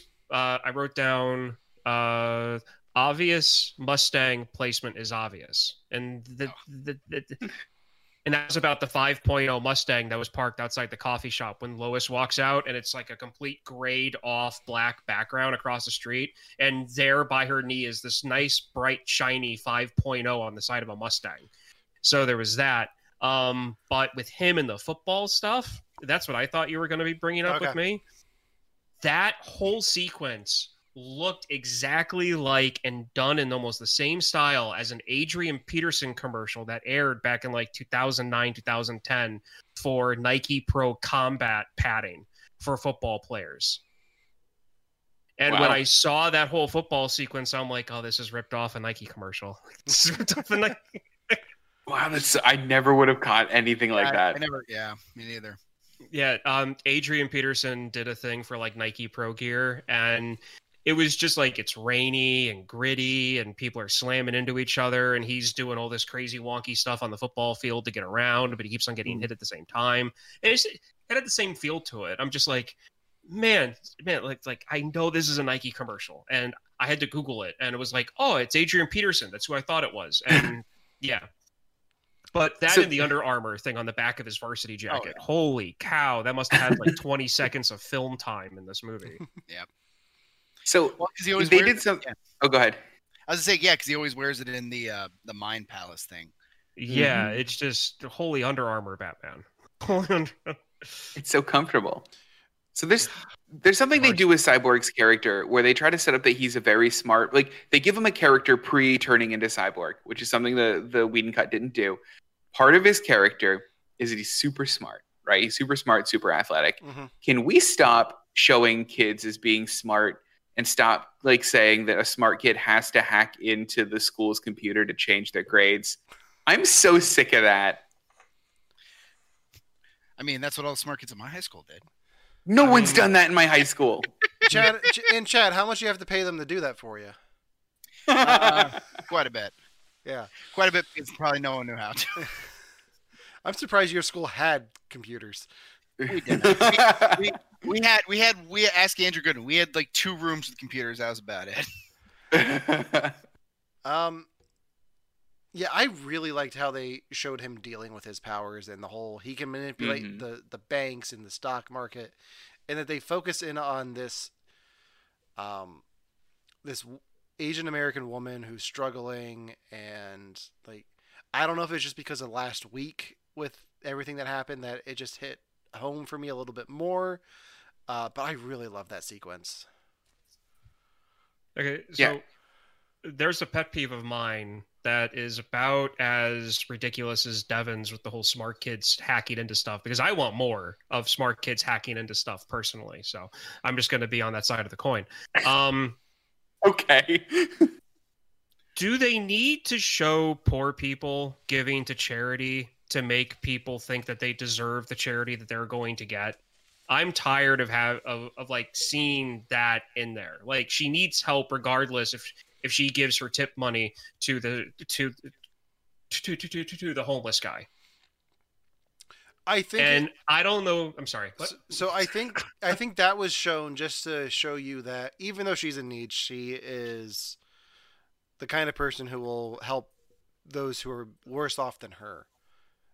True. At the detriment of herself. True. And I totally get that. It's just I want to get to a point where the fact that she's struggling is enough to convey to a general audience that she needs help, and that they don't need to show a scene of her being charitable during hard times for her to get the money that she has. Plus, this movie also drives home the point that money is completely made up and means nothing. I mean, well, and I think you bring up a good point here. At a certain point, there is stuff that could have been cut out of this film, but because he has 4 hours of runtime, and there was the possibility of this being a TV show, I think that would have that makes sense to be there. I think you definitely could cut some of the fat out of this, and that's one of those moments. Like, maybe not so much with her. Like, I think there are better ways. Like, you don't have to show as much. Like, you could cut some of that stuff, and it'd still drive home the point. Yeah. Like maybe show her giving to that guy, and then show the eviction, but don't show some of the other stuff. Like, because the thing is, I actually really like the whole sequence. I actually like how much stuff that they showed, because it really drives home the point of like she's working, she's trying. It's like she's doing everything that she can. And it's just that there's other movies where they do stuff like that, where they'll show somebody who's in need and under, that they're drowning pretty much. And then they'll show something where it's like, well, and they're also charitable. It's like, oh, this person's having a hard time. They're also charitable. Oh, this person's also having a good, is having a hard time, but they volunteer. And it's like, okay, that's great. Can we get to a point where the fact that they're in trouble is enough? Enough, and this has nothing to do really with the movie. This is just a whole topic thing that I see in other movies and other entertainment that I'm starting to get sick of. I mean, the cynic in me is like, well, they have to show it because terrible people are terrible, and that you don't want like someone to walk away from that scene like, well, Cyborg just funded her drug addiction, which like, if you're that, don't think that. Exactly. So, but I mean, I liked all of it. It's just that kind of that got me the wrong way. So, looking at some of the other characters, because we focused on the Flash and Cyborg a lot, there's only one real big thing that they added with Aquaman that changes his story for me, and it's the scene with Willem Dafoe. Because they kind of explain where he gets his trident and his armor, in that scene. Because if you watch Aquaman after watching Justice League, wait, how does he have a trident and armor if he has to go get a trident and armor? And that's the whole point of this movie. Yeah, that was kind of a shock for me. I guess I was expecting, because I remember watching the Snyder cut and they had said, starring Willem Dafoe. I went, oh, I didn't know Willem Dafoe was in this. And then I was expecting it in the theatrical cut, and it's like, no, where's my Willem Dafoe? You put him here. Willem Dafoe. I have a feeling Zack Snyder just called everyone who was in Spider-Man and just tried to get them. Yeah. Like Tobey Maguire ignored the call. He's like, I'm not doing this again. Nope. You guys think of anything else that was changed for Aquaman besides Mera's accent? They definitely, the one thing that stuck, like, they definitely made him more of basically an asshole in the theatrical cut, I felt like. Yeah. Or is that just me? I don't. I feel like because because from going Snyder cut to the theatrical cut, in the Snyder cut he was very. I mean, you got the sense of he does his own thing. He's kind of his own person. He doesn't like to be responsible for anything. But in the Joss Whedon cut, and I saw Bill mention it too. First of all, they didn't have that weird scene where he's sitting on the rope going, "Oh yeah, Wonder Woman's hot," Right. and then going on to the whole thing. I don't know. They didn't have that. Plus, I felt like in the theatrical cut, like most of the scenes with Aquaman was him just brooding and saying, "Oh well, this is stupid. Why are we doing this? Oh, I told you bad. Dresses are bad." Like, yeah, it definitely. I like the lasso of truth scene, but I definitely don't need it. Like, it's a funny bit. It's a bit, but that's all it is. Like, I don't need it more. I think I would have liked the bit a little bit more if he just wasn't. If it wasn't as much of an asshole. But I think it kind of goes back to like where they were teaming up, and there was a lot of that bickering. Mm-hmm. Like, because all he added to the bickering was him just being drunk in a corner and just Yeah. So I think maybe if they didn't have that, I would have liked it a little bit better. But it felt like it just kind of pushed him further. It's like, okay, why do we like Aquaman? Yeah. Does anybody like Aquaman? He has a line in this that whoever wrote this deserves credit, because they actually made me a fan of Aquaman for 24 hours. Oh yeah. What was it? This is the line. No one calls me king of the surface. Yep. And in that one line, to me, that reads that whoever wrote that line pretty much is like just putting out one giant flag to everybody who's ever made fun of Aquaman because, oh, what's he going to do on the surface? They pretty much wrote this line and saying, look, we understand that this is kind of a joke with like half of you, so we're just going to give you this to chuckle. Mm-hmm. Just to like understand that, yes, we too in the writer's room understand your with them. So we're going to give you this line. And I was like, I like him now. The other thing with him was his introduction to the team. So there's that whole tunnel sequence, which changes a lot with the way they fight. But the biggest difference to me was his arrival. Like there's just that one shot of him hovering in the water that's gushing into this tunnel, and you just see his eyes, and you see Wonder Woman looking at him, and it's just a moment. But I was like, why did you cut that? Like, that's amazing. I know. Like, I love that shot so much. Mm-hmm. Yeah, that whole scene was that got changed quite a bit, because that was also like where they really made Barry Allen kind of come across as kind of I hate him in that scene where he's like, the Whedon cut. I've never fought before. What do I do? But like in the Snyder cut, he's like, okay, I know what I'm gonna do. He actually shows him like, oh, this is a smart person who knows because he knows how to help out, and that really changed. I was to say the other thing that, and this I was kind of going back to what we were talking about before. The other thing that really changes in the Whedon cut, as soon as Steppenwolf showed up, I just went, who the hell is that? Yeah, he looks completely different. And we talked about this last week, but his whole character design is phenomenal. Like he's wearing like an actual suit of armor. Amazing. Yeah. It is amazing. I love the way that the light bounces off of it. How it moves, and I love how it moves. And I sent you guys what I've been talking about, starting from like the first one. Chad, you didn't get this. These guys did. I took the song "The Pusher," which I mispronounced and said "The Punisher" on our last. What I meant was "The Pusher." The beginning part of that song with Steppenwolf coming down out of the tube thing, Boom tube. I guess the Rainbow Bridge tube. I Boom don't tube. know the DC version of it. Boom tube. Yeah, there we go. Yeah. And I feel like it works, and I'm still upset that there is no Steppenwolf song actually in this movie. That would have been pretty nice. But you get Icelandic chanting.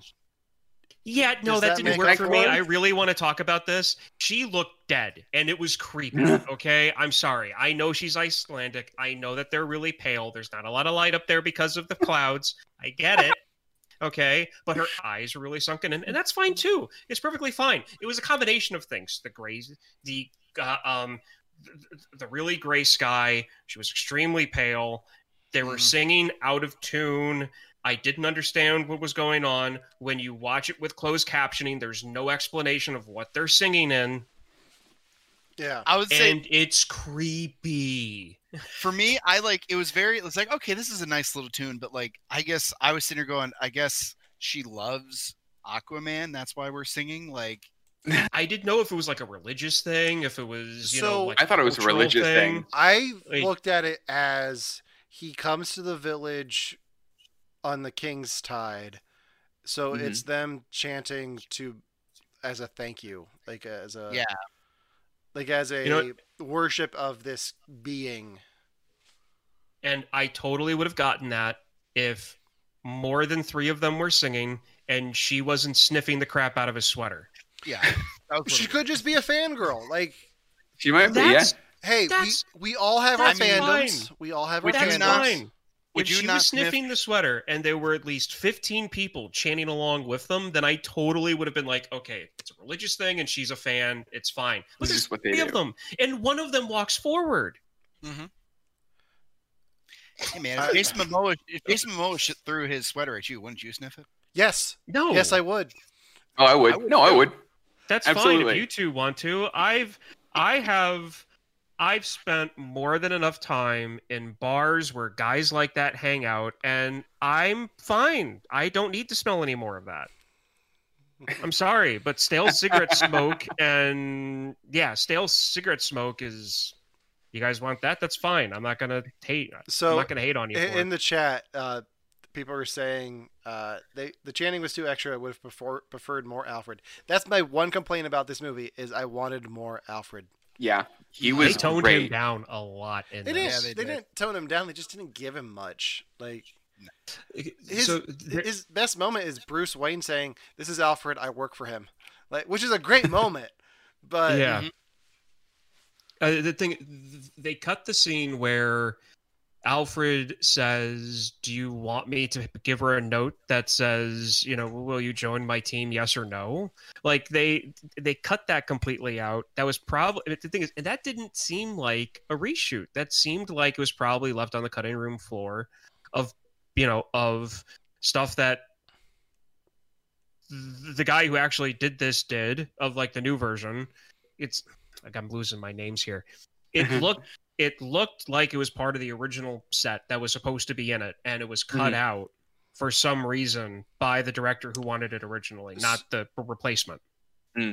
So so that brings up a good point. Is Diana seems more on board with the team thing in this one than she did in the Justice League. So I think that that was part of the reshoots because there is a little bit of conflict between her and Bruce of her not wanting to join the team until she knows that there's a threat, and then like the whole Superman thing, like that's gone completely. Like they're both on the same page the whole time. I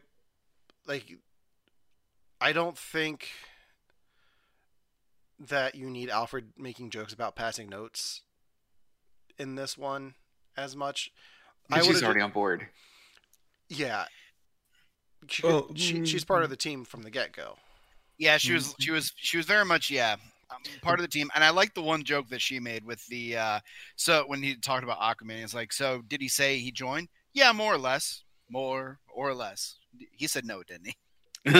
Yeah. So my thing is that from what I remember from Batman versus Superman, there was a bit of a like interest between the two of them, or at least Bruce was interested in her. And that's the angle I'm going at, where even in the other version, where that's where Alfred was like, okay, fine, do you want me to like write a note, as in like, like in like in middle school, like, do you like me, yes or no? And I thought he was making a reference to that, going to ask her because Bruce like actually liked her. Like, I thought he was making a joke about his crush on her, about her joining the team. I didn't take it as, there's conflict to where she doesn't want to be on the team. Because I think at that point, they haven't even talked yet in the movie about her wanting to join in. So that's the angle I'm coming from on it, and why I'm like, why didn't they have it in it?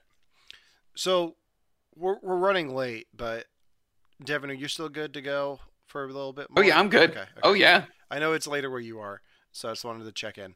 Yeah, it's fine. Yeah, it's hard. Like, there is a different dynamic in the two films between those two characters, and so I do like the Alfred making jokes like about Batman being single, because he does. Yeah. That's all he does in Batman v Superman. He makes those jokes and he chops wood. So let's talk about Wonder Woman's introduction in this, because holy hell. I like it so much better. Chad, yeah, me too. Chad, you and I went to film school. Yep. I feel like a few years from now, in film school, they're going to be showing this scene both ways to show the importance of editing and score. Because holy hell, does it make a difference? Oh, it does. 100%. I love this version of the scene so much more. The stakes are higher. And all of that footage was there because I went back and watched the Justice version of it. And it doesn't use the assets that are there. Like, they focus on that briefcase, but they don't show that it's a bomb until it's already counting down. It's like, why? No, definitely. Yeah, because when I watched the Whedon cut, it felt like they were jumping ahead. It's like, okay, the scene. Wait, no, that's the bomb. That's the bomb, right? Yeah, that's the bomb. And it felt a lot lighter. Like I said, the stakes are higher in the Snyder cut. They take their time to really kind of pace it out, and they really made the bad guys. I felt they kind of explained the bad guys a little bit more too. They're like, these are people who, like, want to blow everything back to Kingdom Come, and like they show them like grabbing the kids before it, because in the Whedon cut, they're just like, oh, by the way, there's kids here. Show them grabbing the kids, and like the kids like see the bomb and start screaming, and it was just a lot more, for lack of a better phrase, badass. Yeah, it was though. No, it was. Yeah, it was. And it was heartwarming because at the end of that, you have her checking on all of these students who were just witness to all of this and held hostage. Yep. And that one girl who's just afraid, and she goes to comfort her and says, like, she looks at one of them and says, "Can I be like you someday?" Yep. And like, God, like, that's, for a Zack Snyder movie, that hit me right in the heart. Like, that was heartwarming. Oh, yeah. Can I bring up one thing, though, that I kind of joked about, like, to myself when I saw it? Okay, so did she really need to blow the wall off the side of the bank? Like, really? That one was a little bit much, but it set up that power for the rest of the movie, where you, like, always knew, where she was, like, winding up. You're like, she's doing it again. Yep. That is true. It did, but it just, like, to me, like, that's a Sokovia Accords, like, joke right there. Like, that's, like, like letting a plane full of people crash, like in The Boys. Like, like, how many first responders might have died from all that stone and marble raining down on top of the cop cars? I mean, I can see that, but fair. I guess fair. A good payoff, because like I said, I was jokingly like mocking it in my head when it happened, because like I totally get it. It was really cool. I absolutely love the whole thing. But like when she did it and they show the hat going down, I'm like, she blew the wall off of 2 stories of this old building for one guy. At the same time, you have to remember they made a whole sequel to Man of Steel where Batman was mad that buildings fell. So maybe they're trying to set up a Wonder Woman sequel. So while we're talking about her, then Chad had mentioned that I think they love not hearing me complain about Steve Obsessed Diana, which I won't get into, I promise. But did she have much of a like arc in this? Because like basically everybody gets an arc. in this, and she's like, okay, I'm on board with the team, and like that's kind of where she sits. I think her arc is I'm back in society now. Like I'm back to be the hero that I need to be. Mhm. The world needs me right now, so I'm going to step up to the plate and play my part. Yeah. Because she's the Stop one being so secluded. She's the one who knows about the arrow burning at the Amazon temple and does like the whole Indiana Jones exploration of the cave thing. But I love that because I love that you know why she knows what she does and not just like, she knows she's Wonder Woman. Amazonians just all know this. Well, and I think part of it is her learning to work with the team because there is that conflict between her and Aquaman because Amazons and Atlanteans don't like each other. Yeah. Her arc was finding out the history and not sleeping with Kristen Wiig anymore. Look, this movie makes me hate Wonder Woman 84 more because her character makes no sense after looking at where she ends that movie. And I actually really don't like that. I haven't seen it, and I'm so scared to watch it. Don't. I've been told not to watch it. I've been told, Alan's wife even told me in chat last week, like she wished she had never seen it. So, but part of me wants to watch just for curiosity. But was it you or I thought it was Ryan that mentioned her keep mentioning the Steve. That was me. I'm the one that cares about that. And I counted. I remember watching the Snyder Cut and counting how many times she mentioned How Steve. many times, Chad? I think if I remember correctly, I counted 3. Okay. And I'll say the first, because she mentioned it the one time with Batman. She's like, "Oh, I know someone who would have loved to fly this." I'm forgiving her for that one. It's like, okay, yeah, we know about Steve. The second one, I forget what the second one was, but the third one is when she's talking to that scene with Cyborg. Oh, and yeah. that one I kind of think was motivated because she was trying to relate to. That one made sense. Yeah. So, but I was counting. Good. Thank you for counting. Yeah. So I still don't understand the way you interpret that, but no. Here's okay. and I thought about it. I distilled it after a week, and the reason that it bothers me so much is the point of Wonder Woman 84 is that she needs to get over this one guy and live her life as the full independent woman that she is. Why is she still going on about him? She's independent now. The 80s happened, baby. Because so we've done enough. We don't have to. We don't have to. I will say when this. Go ahead. When you have somebody in your life that took up a good chunk of it, you're always going to be bringing them up one way or another, regardless if you tell somebody about it or not. I mean, that's fair. And I can't argue with that. I'm talking specifically about love interests. Okay. Regardless of how long ago the relationship was, how long ago it ended, how it ended, they're still going to affect who you are going forward. And depending on how strong that relationship was, even though it ended, there are times when, regardless if you say it or not, they're going to come up in your brain and they're going to cause you to make a decision one way or the other. That's why I have no issue with her bringing up Steve. I'm glad they didn't rely on it too much as her story beat because the other one it felt like it was just them pounding that into the ground and repeatedly mentioning it for no reason. I think that chat just gave me an idea for a spin-off show that we need to do called Chad, Don't Watch It. Is it just a show where you try to convince me not to watch something? No, it's a show where we just make you watch bad movies and talk about them. Like, Chad, I love bad movies. Same. Oh, that might be a thing. Stay tuned. Okay, so do we want to talk about the end of this movie? Yeah, okay. I need it. Well, first of all, Steppenwolf's death was bad. Oh, metal as fuck. Oh, when she jumps up, oh my god, I love it. As soon as you see him start flying, I'm sorry, I've been waiting for this. He starts going into the portal, and you just see Wonder Woman just. I was like, is she gonna do it? And fuck yeah, she did. Sorry. But even before that, we have the Flash time travel. Yep, that was. Yeah. I was so surprised when watching the theatrical cut. I was like, okay, so how is this going to be different? And then it's like, okay, it's probably going to be similar. But it's like, well, no, they didn't introduce like Cyborg's parents at all. Like, so you're not going to have that cool scene where he's like in the cube and he sees like himself, what he wants, and Mhm. like I was like, oh, how's this? And that was, for me, that was quite shocking because like I thought the way that because they really set the precedent when bringing back Superman that, oh, by the way, the Flash can go faster than the speed of light and time travel, and then in this one I mean, I'll let Alan talk about that part. But yeah, and he like that's a big thing is where he have the explosion, he goes back in time and saves everyone. It's just awesome.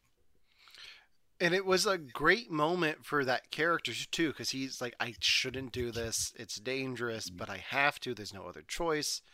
And just the visuals and like him talking about his dad, it really sold me on Ezra Miller as the Flash. Like I've been iffy on him with all of the stuff that's come out about him as a person outside of the films, but as a character, that was the one moment. I was like, I can really buy him as the Flash.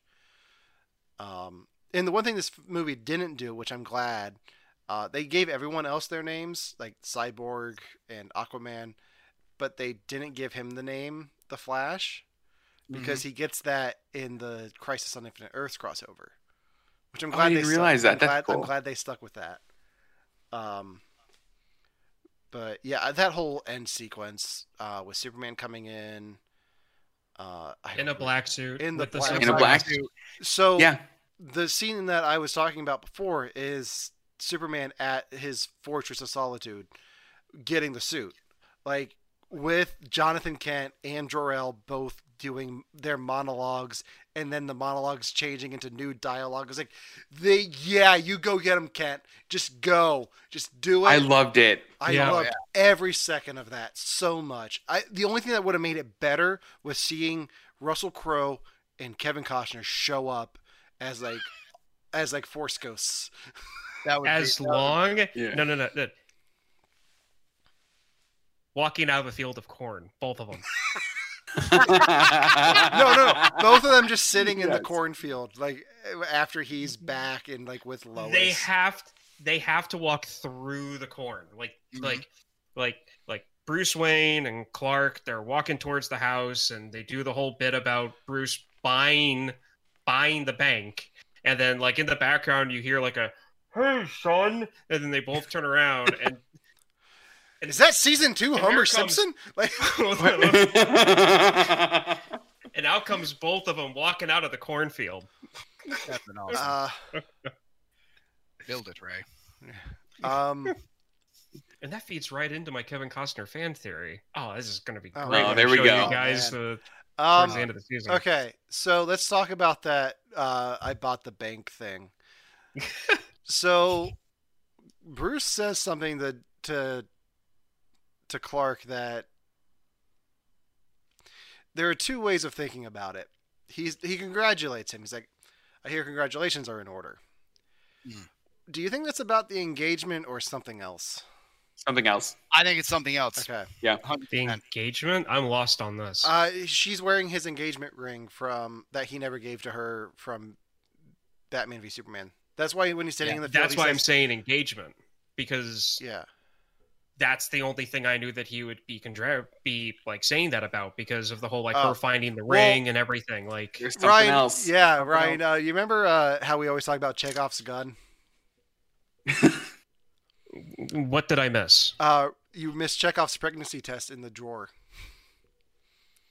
In the drawer? Yeah. Seriously, what scene?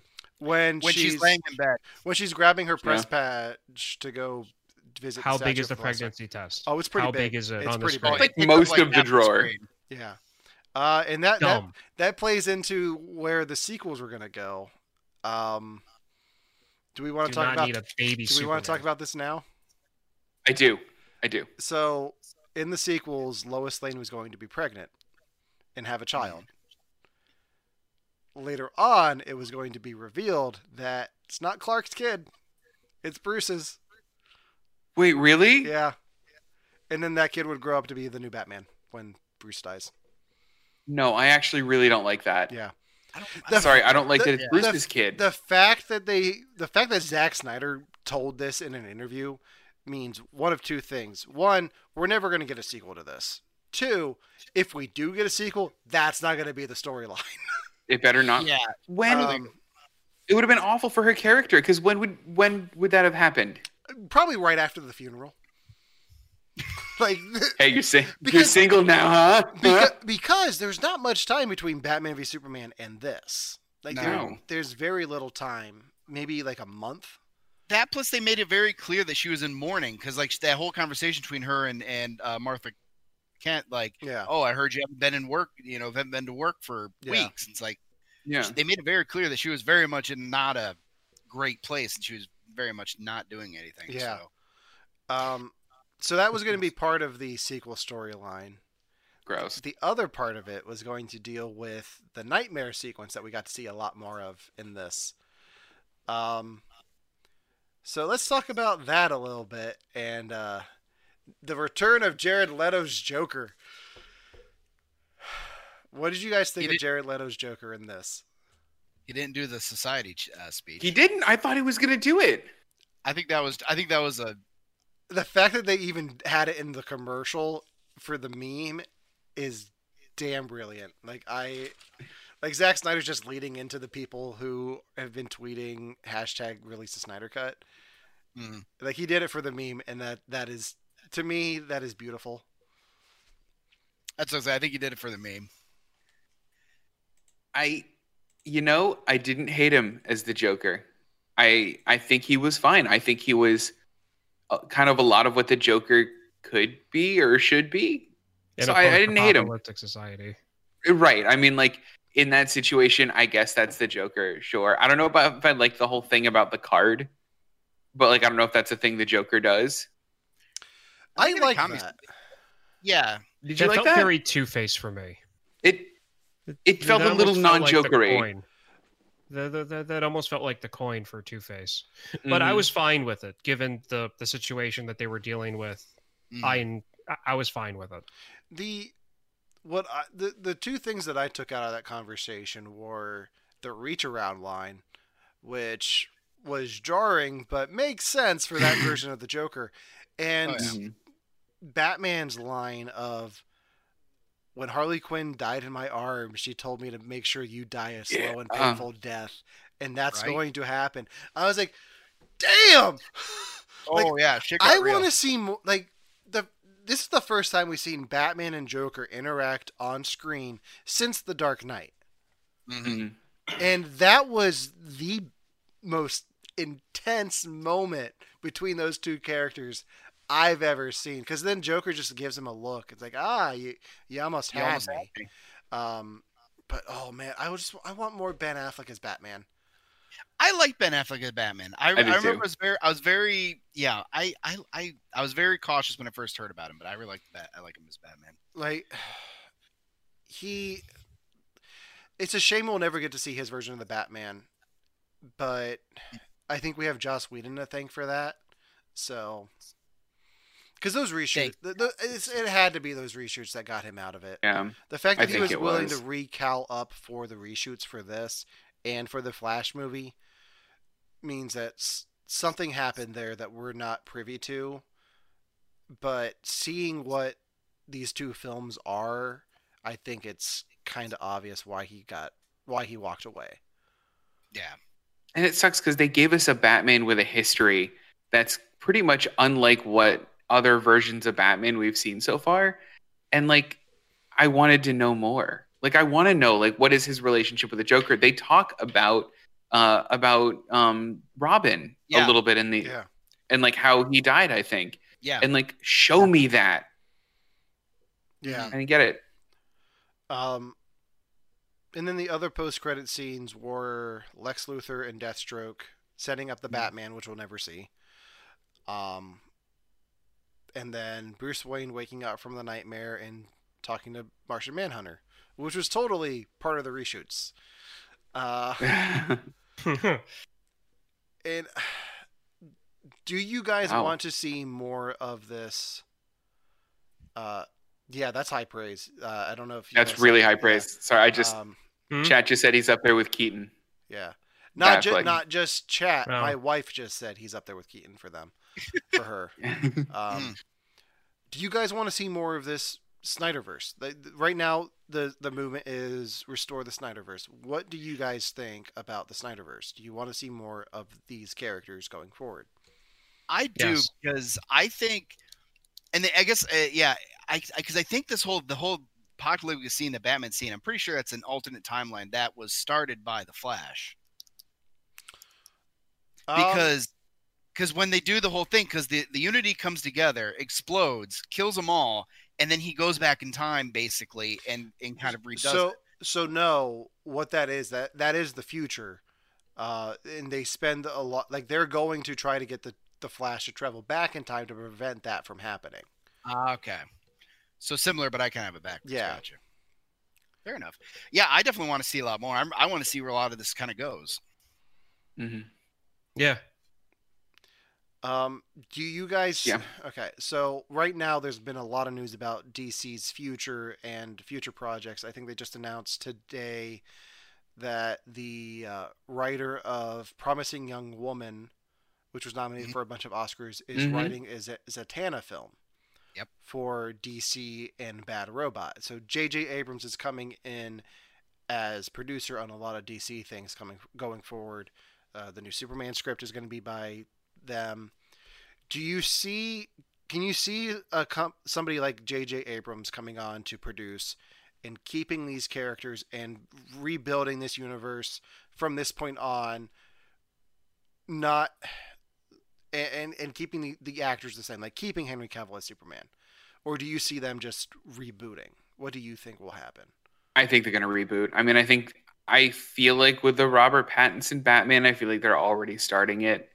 And I think that they're just going to be like, all right, these are the actors we got. The movie did well. Let's just keep going, which is such a shame. Yeah. I think they're going to reboot. Sorry, go ahead, Brian. No. Chad, you go. I would say I think they're going to reboot because I want to say, I think I read they had an interview with the one executive, I think it was, for WB. And they mentioned that when they're building out this universe, they kind of wanted to let everyone kind of have their own take, as like having multiple universes of the same characters in parallel timelines. It's kind of how he explained that he wanted to go with it, or how they wanted to go with it. So I think we're going to get more reboots, which in one way I'm kind of excited for, because I'm kind of I kind of want to see see what other people have to do, but also I don't want to see Batman's parents die for the 100th time. Right. Yeah. So I go ahead, Ryan. I would love to see a continuation of the Snyderverse, I guess. But my gut is telling me that with Abrams taking the wheel on this, I feel like their styles are so different that if they tried, it would not work. Well, he's not going to be directing, as far as we know. He's going to be producing. So Bad Robot's done a lot of things. Yeah. Not much of which has been directed by J.J. Abrams. They were responsible for Cloverfield. Okay. So So I'm fine with the reboots. I feel like that exec saying that the whole like reboot and like multiple universes and all that other stuff, I feel like that's kind of a cop out. But it's, I'm excited for what's coming next. I just hope that it's good and not what we had in the original version of this. Yep. Hope it's good. Yeah, I really don't want to see these actors go, but it does get to a point where what do you do if you're not acknowledging this universe anymore? Like, do you have Gal Gadot stay on as Wonder Woman? Is Jason Momoa staying on as Aquaman? Like, I think there is room to build a new universe out of these films, out of this universe, with these actors, and shift the tone a bit, and still have room to grow and tell stories that you want to tell with these other characters. Kind of like Shazam. Like, Shazam doesn't fit the Snyderverse at all, but it's still set there. So I hope that's what happens. I will say this about the last few Stingers. They did feel like end credit scenes to me. My wife's biggest complaint was the film had so many endings. And I told her, like, that's because of the tribute at the end. Like, if it wasn't for that tribute, I could see those scenes spread out throughout the credits. Like you have a post credit scene, and then mid credit scene, and then tail end scene. Mm-hmm. I actually like the way they did this because I've never been a real fan, to be perfectly honest, of end credit scenes ever since Iron Man. Oh, really?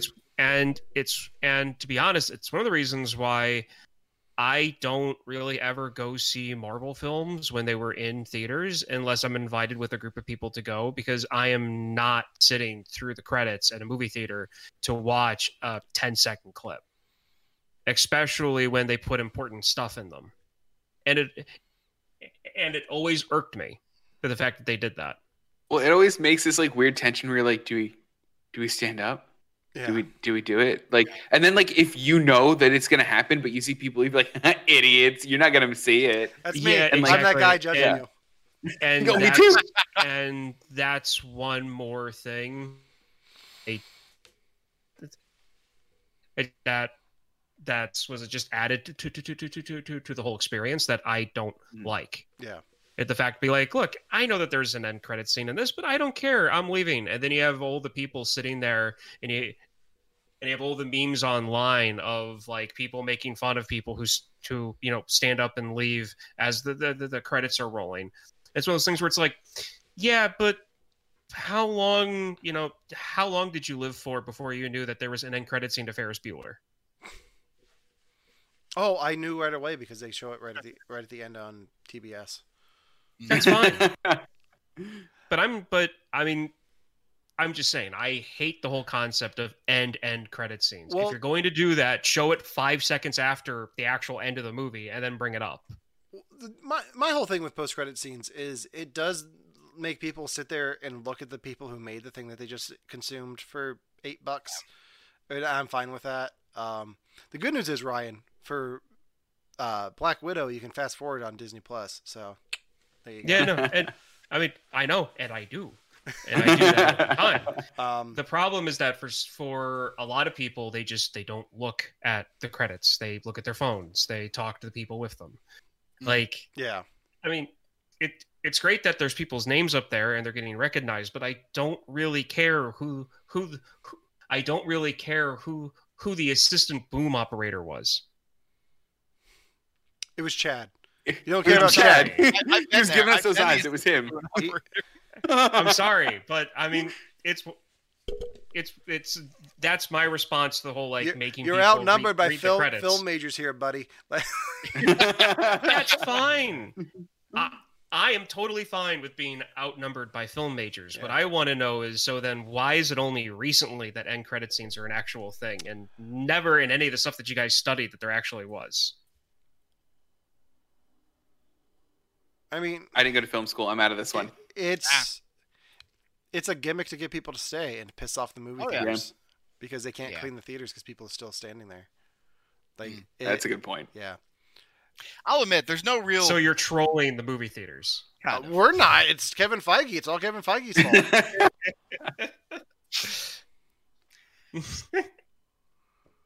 Chad, what were you gonna say? I was gonna say I'll admit I don't think there's any real need for post credit sequences. They're kind of fun. Like, oh, did you know do one? I guess I can take or leave them. Like, they're kind of cool. But it's just a tease. It's so like at the end of Thor: The Dark World, for example, you get Lady Sif taking the ether to the Collector, and like Alan Taylor didn't direct that. That was all James Gunn. So you get a little tease of what the next thing's gonna be, like the next movie, and you get the other director in there. So if there's a tonal shift, it makes a little bit more sense.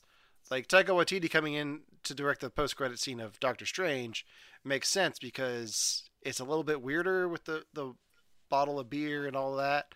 So it gives you a little tease of what's coming, but doesn't really affect the director's vision of what you saw before those credits.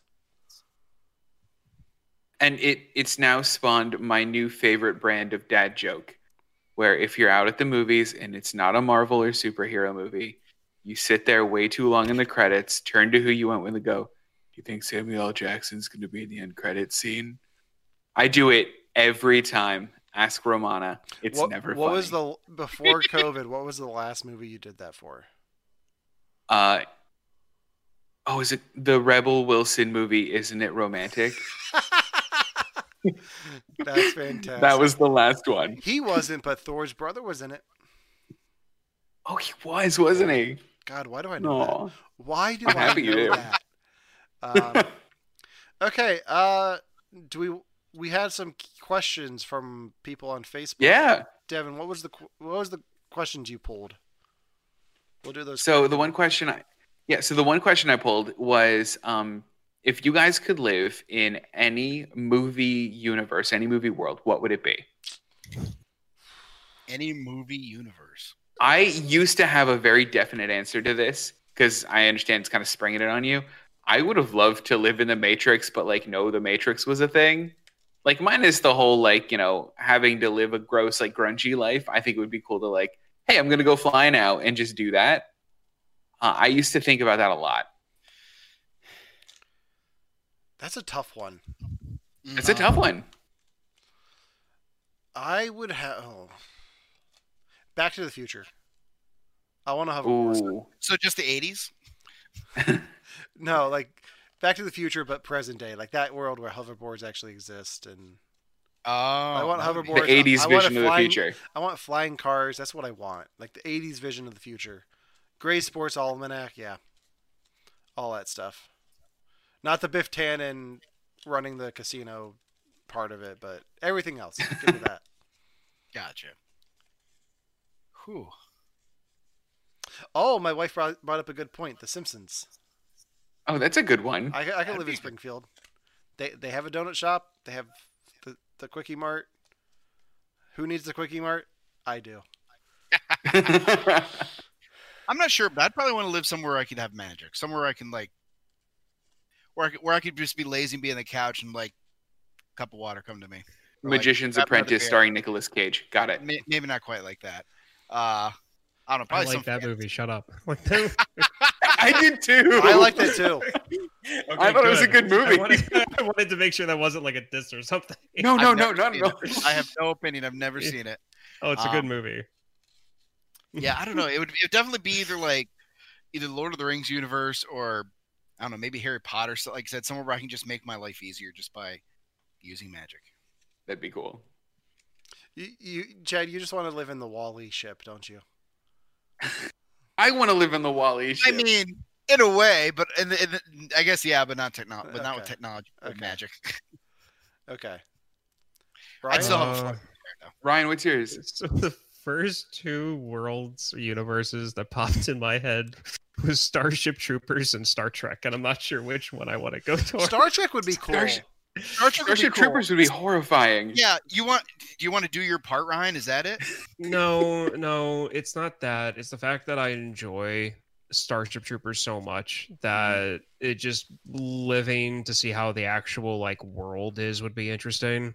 As a civilian, not as a military person. To see how the government, the world actually works, how many planets they've actually colonized, stuff like that. Just the whole world building part of it.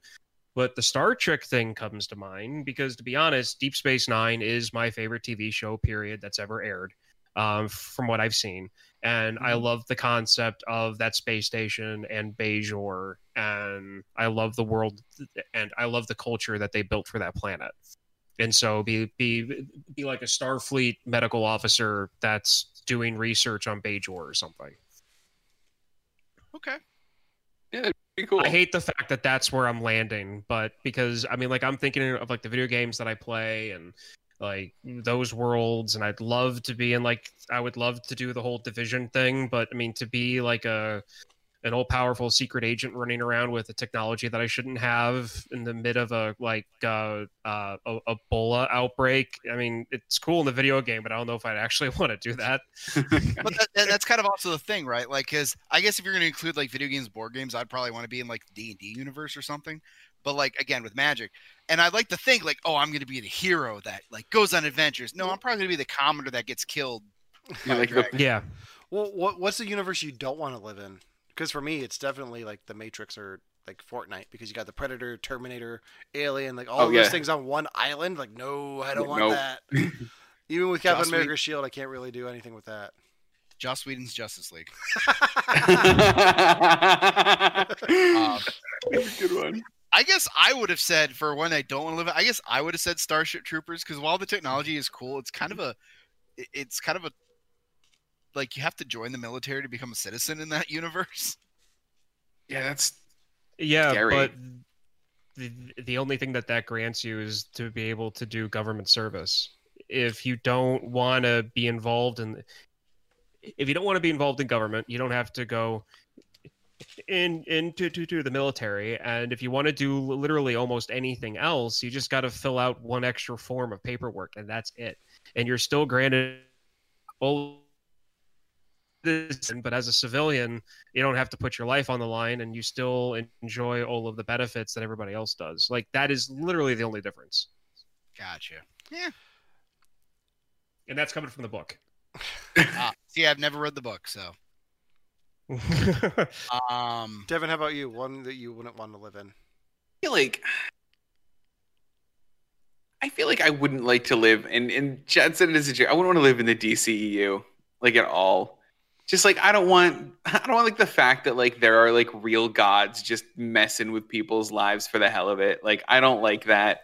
I don't like that, like, you know, that we can make a doomsday just because Jesse Eisenberg had an idea. Like, I don't want that. Just enjoying yourself in the apartment and Superman just comes bursting through the wall. If And you- like, and if I'm you just were the like one the who cutaway killed character. Superman, you would have been the one who killed Superman. Like, Right. Trying to think. I don't know if I want to live in the Star Wars universe. No? No, like, it sounds all cool and stuff with the Jedi and all that, but then you watch like the Mandalorian and how fragile their spaceships are, and like can be held together with fishnets. Like, I don't want that in space. Like, I don't know why I just turned into EG. Like, no, I don't want that. No. Yeah, if you're in the Star Wars universe, you definitely want to be like in the inner planets, like not on the outer rim. Yeah. 'Cause that's where you get all the hot, Jabba the Hutt and. But you get the good news is, if you want a good story, you can just name yourself Skywalker. So You just do there, it. there you go. That's it. That's all you have to do. Completion of an I arc. kid because I kid because it's funny. The only thing that I have in my head right now is any older Disney cartoon, because if I had to wake up every morning to singing animals, I'd go nuts. But I mean, besides a joke, No, I don't think that's a To be- joke. I think that's a good answer. Like, I wouldn't want to real. live in Song of the South either. yeah, Ooh. the Alien Blade Runner universe would not want to be a part of. Yeah. Oh, can Yeah, agree. Oh yeah. Just Yeah. because of the hyper economic situation that they have going on. I would not want to deal with that at all. Yeah, that's fair. I'm glad you looped them in together as one universe, though. So. Oh, they are the I same know, universe. I know. Like, I'm definitely set in that. Oh, so. I'm aware. All right. I think that about does it for our review of Zack Snyder's Justice League. Yeah. I believe next week on the rotation, it is Ryan's turn to have us watch something. So, Ryan, what are you going to have us watch for next Tuesday? Two monsters are going to go at each other, guys. And we need to prep for this, because I know Alan has not seen Godzilla, the King of Monsters. And before this new one comes out, he needs to see it. So we're going to do Godzilla, King of Monsters, and we're going to prep for the new Godzilla movie. Which we will also be doing a review of, because I just said so. Okay, yeah, so that'll At the be same time? well, when it comes out. It's at some point. It's Yeah. 31st, right? Yeah, Yeah. it comes out Friday. Mm. It comes out next Friday. So, Okay. all right. Well, I think that does it for tonight. So next week, tune in for Godzilla King of the Monsters right here Tuesday at 8:00. But Monday night, tune in for our watch along of our superhero movie March Madness winner, Thor Ragnarok. We will be live streaming that with you guys, giving our own commentary, talking about it, answering questions, chatting with you guys. If chat was anything like it was tonight, it's going to be a blast. Hope to see you there. Chad, thank you very much for joining us for our 200th episode. Thank you for having me. It was a lot of fun. Now, Chad, there have been 200 episodes of You Have to Watch This podcast. Which one is your favorite? I know you've listened to them all multiple times. I think it's going to be this one. I just really like the conversation we had, and it just flowed very well, and I like the topic, and Ryan was beautiful. It just really worked out. And that guest star we had on. Oh, and that guest star was just amazing. Okay, so what's your favorite one that you weren't on?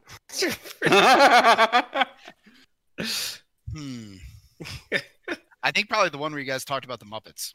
Okay. Oh, yay. Okay, good. Yeah. Because I'm a huge Muppets fan, and I was very active in the chat that night because I was very upset that Devin had never seen the Muppets because I think Devin is just Muppet material. Yeah, he is. I am though. If I shave this beard, it's 100% Muppet. So I guess same question for you two. What has been your favorite episode up to this point of the first 200? My favorite episode, hands down, is the RoboCop episode.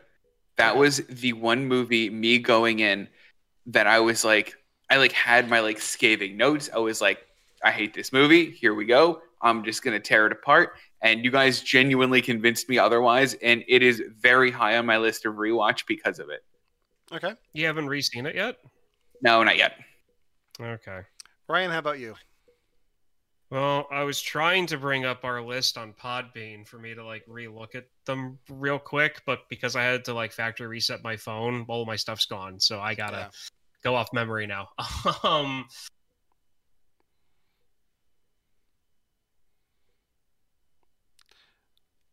This is tough because I can give you mine like a while. them. I can give you mine a while. I think for me, the chef episode that we did in person was really cool. Fun because we had food, and I like food. And it was nice being in the same room with both of you. Ryan and I would do the show together, and then when Devin joined, he was across the country in LA. But finally getting to sit down, the three of us in the room, was a audio nightmare, but it was really, really fun conversation. And I hope to do it again someday. I don't know how it'll work with the stream, but I'll make it work. Okay, so I have a tie, actually, and you guys are either going to roll your eyes and go, oh, of course, this totally makes sense for you. Honestly, it's in between Moneyball and Bull Durham. Okay. Mainly because Bull Durham was a good one. I like that one. And the reason why is because, as much as I like movies, I like baseball, just as much. And I like finding people that either like it as much as I do, or I can get them interested in it. And I feel like those two movies came really close to both of you guys kind of getting it to a point. And I loved the baseball discussions that we had in those two. Oh, I'm sorry, I missed those. So, the good news is, Chad, you can go back and watch our Bull Durham episode on our YouTube channel, and you can listen. Really? And you can listen to the Moneyball episode wherever you listen to your podcasts. There you go. So I didn't know that. So one more question for Devin and Ryan: is there one film that you were made to watch on the show that you have gone back and revisited because you enjoyed it that much? I know for me, I just rewatched The Godfather. I don't know why. Oh, that's cool. But I had the craving to rewatch The Godfather when I got Paramount Plus and saw it was on there. Put it on the big screen at work. I was like, yeah, I'm gonna work and watch The Godfather. Is there any movie that you guys have rewatched that you were made to watch on the show? That's a really great question. I don't think so. I don't do a lot of movie rewatches. I always have these grand ideas. I always want to do movie rewatches, and then I just don't, which is more of a character flaw. If you had to rewatch a movie that you were made to watch right now, yes, what would it be? If I had to stop the stream and go watch a movie, RoboCop. Okay, hands down RoboCop. No, actually, RoboCop or Starship Troopers. One of those two. Okay, Ryan. I'm kind of in Devin's boat. I'm looking through the stuff that I didn't have you guys watch, and even stuff I really, really liked, I haven't gone back and watched it. yet. But if I had to pick, like, to go right now, UHF and Clerks 2. Okay. Yes. Yeah. What good choices. I got a Kevin Smith story to tell you guys after the show. I'm excited. But yeah, those are both good ones. I can't believe you never saw UHF. Like, that still baffles me that I had to bring that to you. I think I talked about it on the cast. It was one of those things where it's like I knew existed because of VH1 pop-up video when I was a kid. Yeah. And they talked about it playing during one of his, like, videos. And I was like, okay, but it was never available anywhere. Yeah. So I found out what the cover was. It was one of those things where, like, it was burnt into my memory. If I ever see this anywhere, I'm going to get it or rent it and then I'll watch it. But it was never available at 48 Hour Video.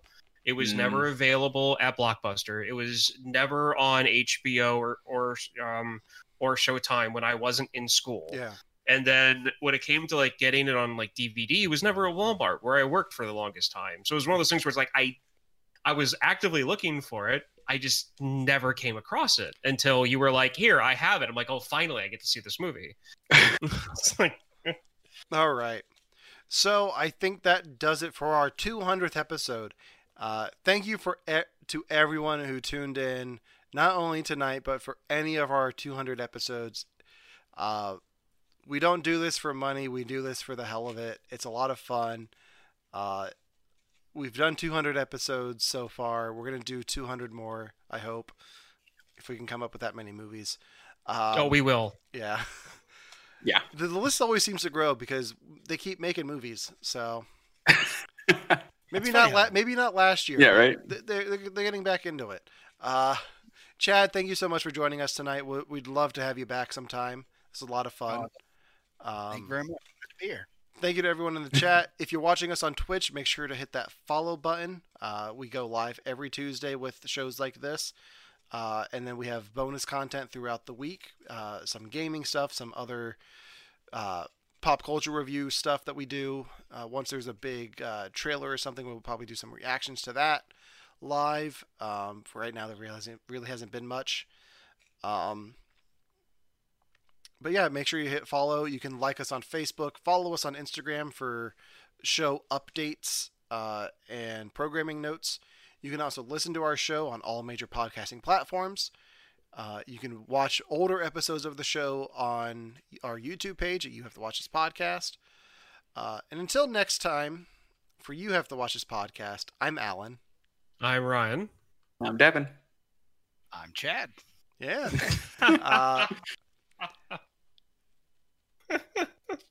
And they've never had to deal with us united. See you next time.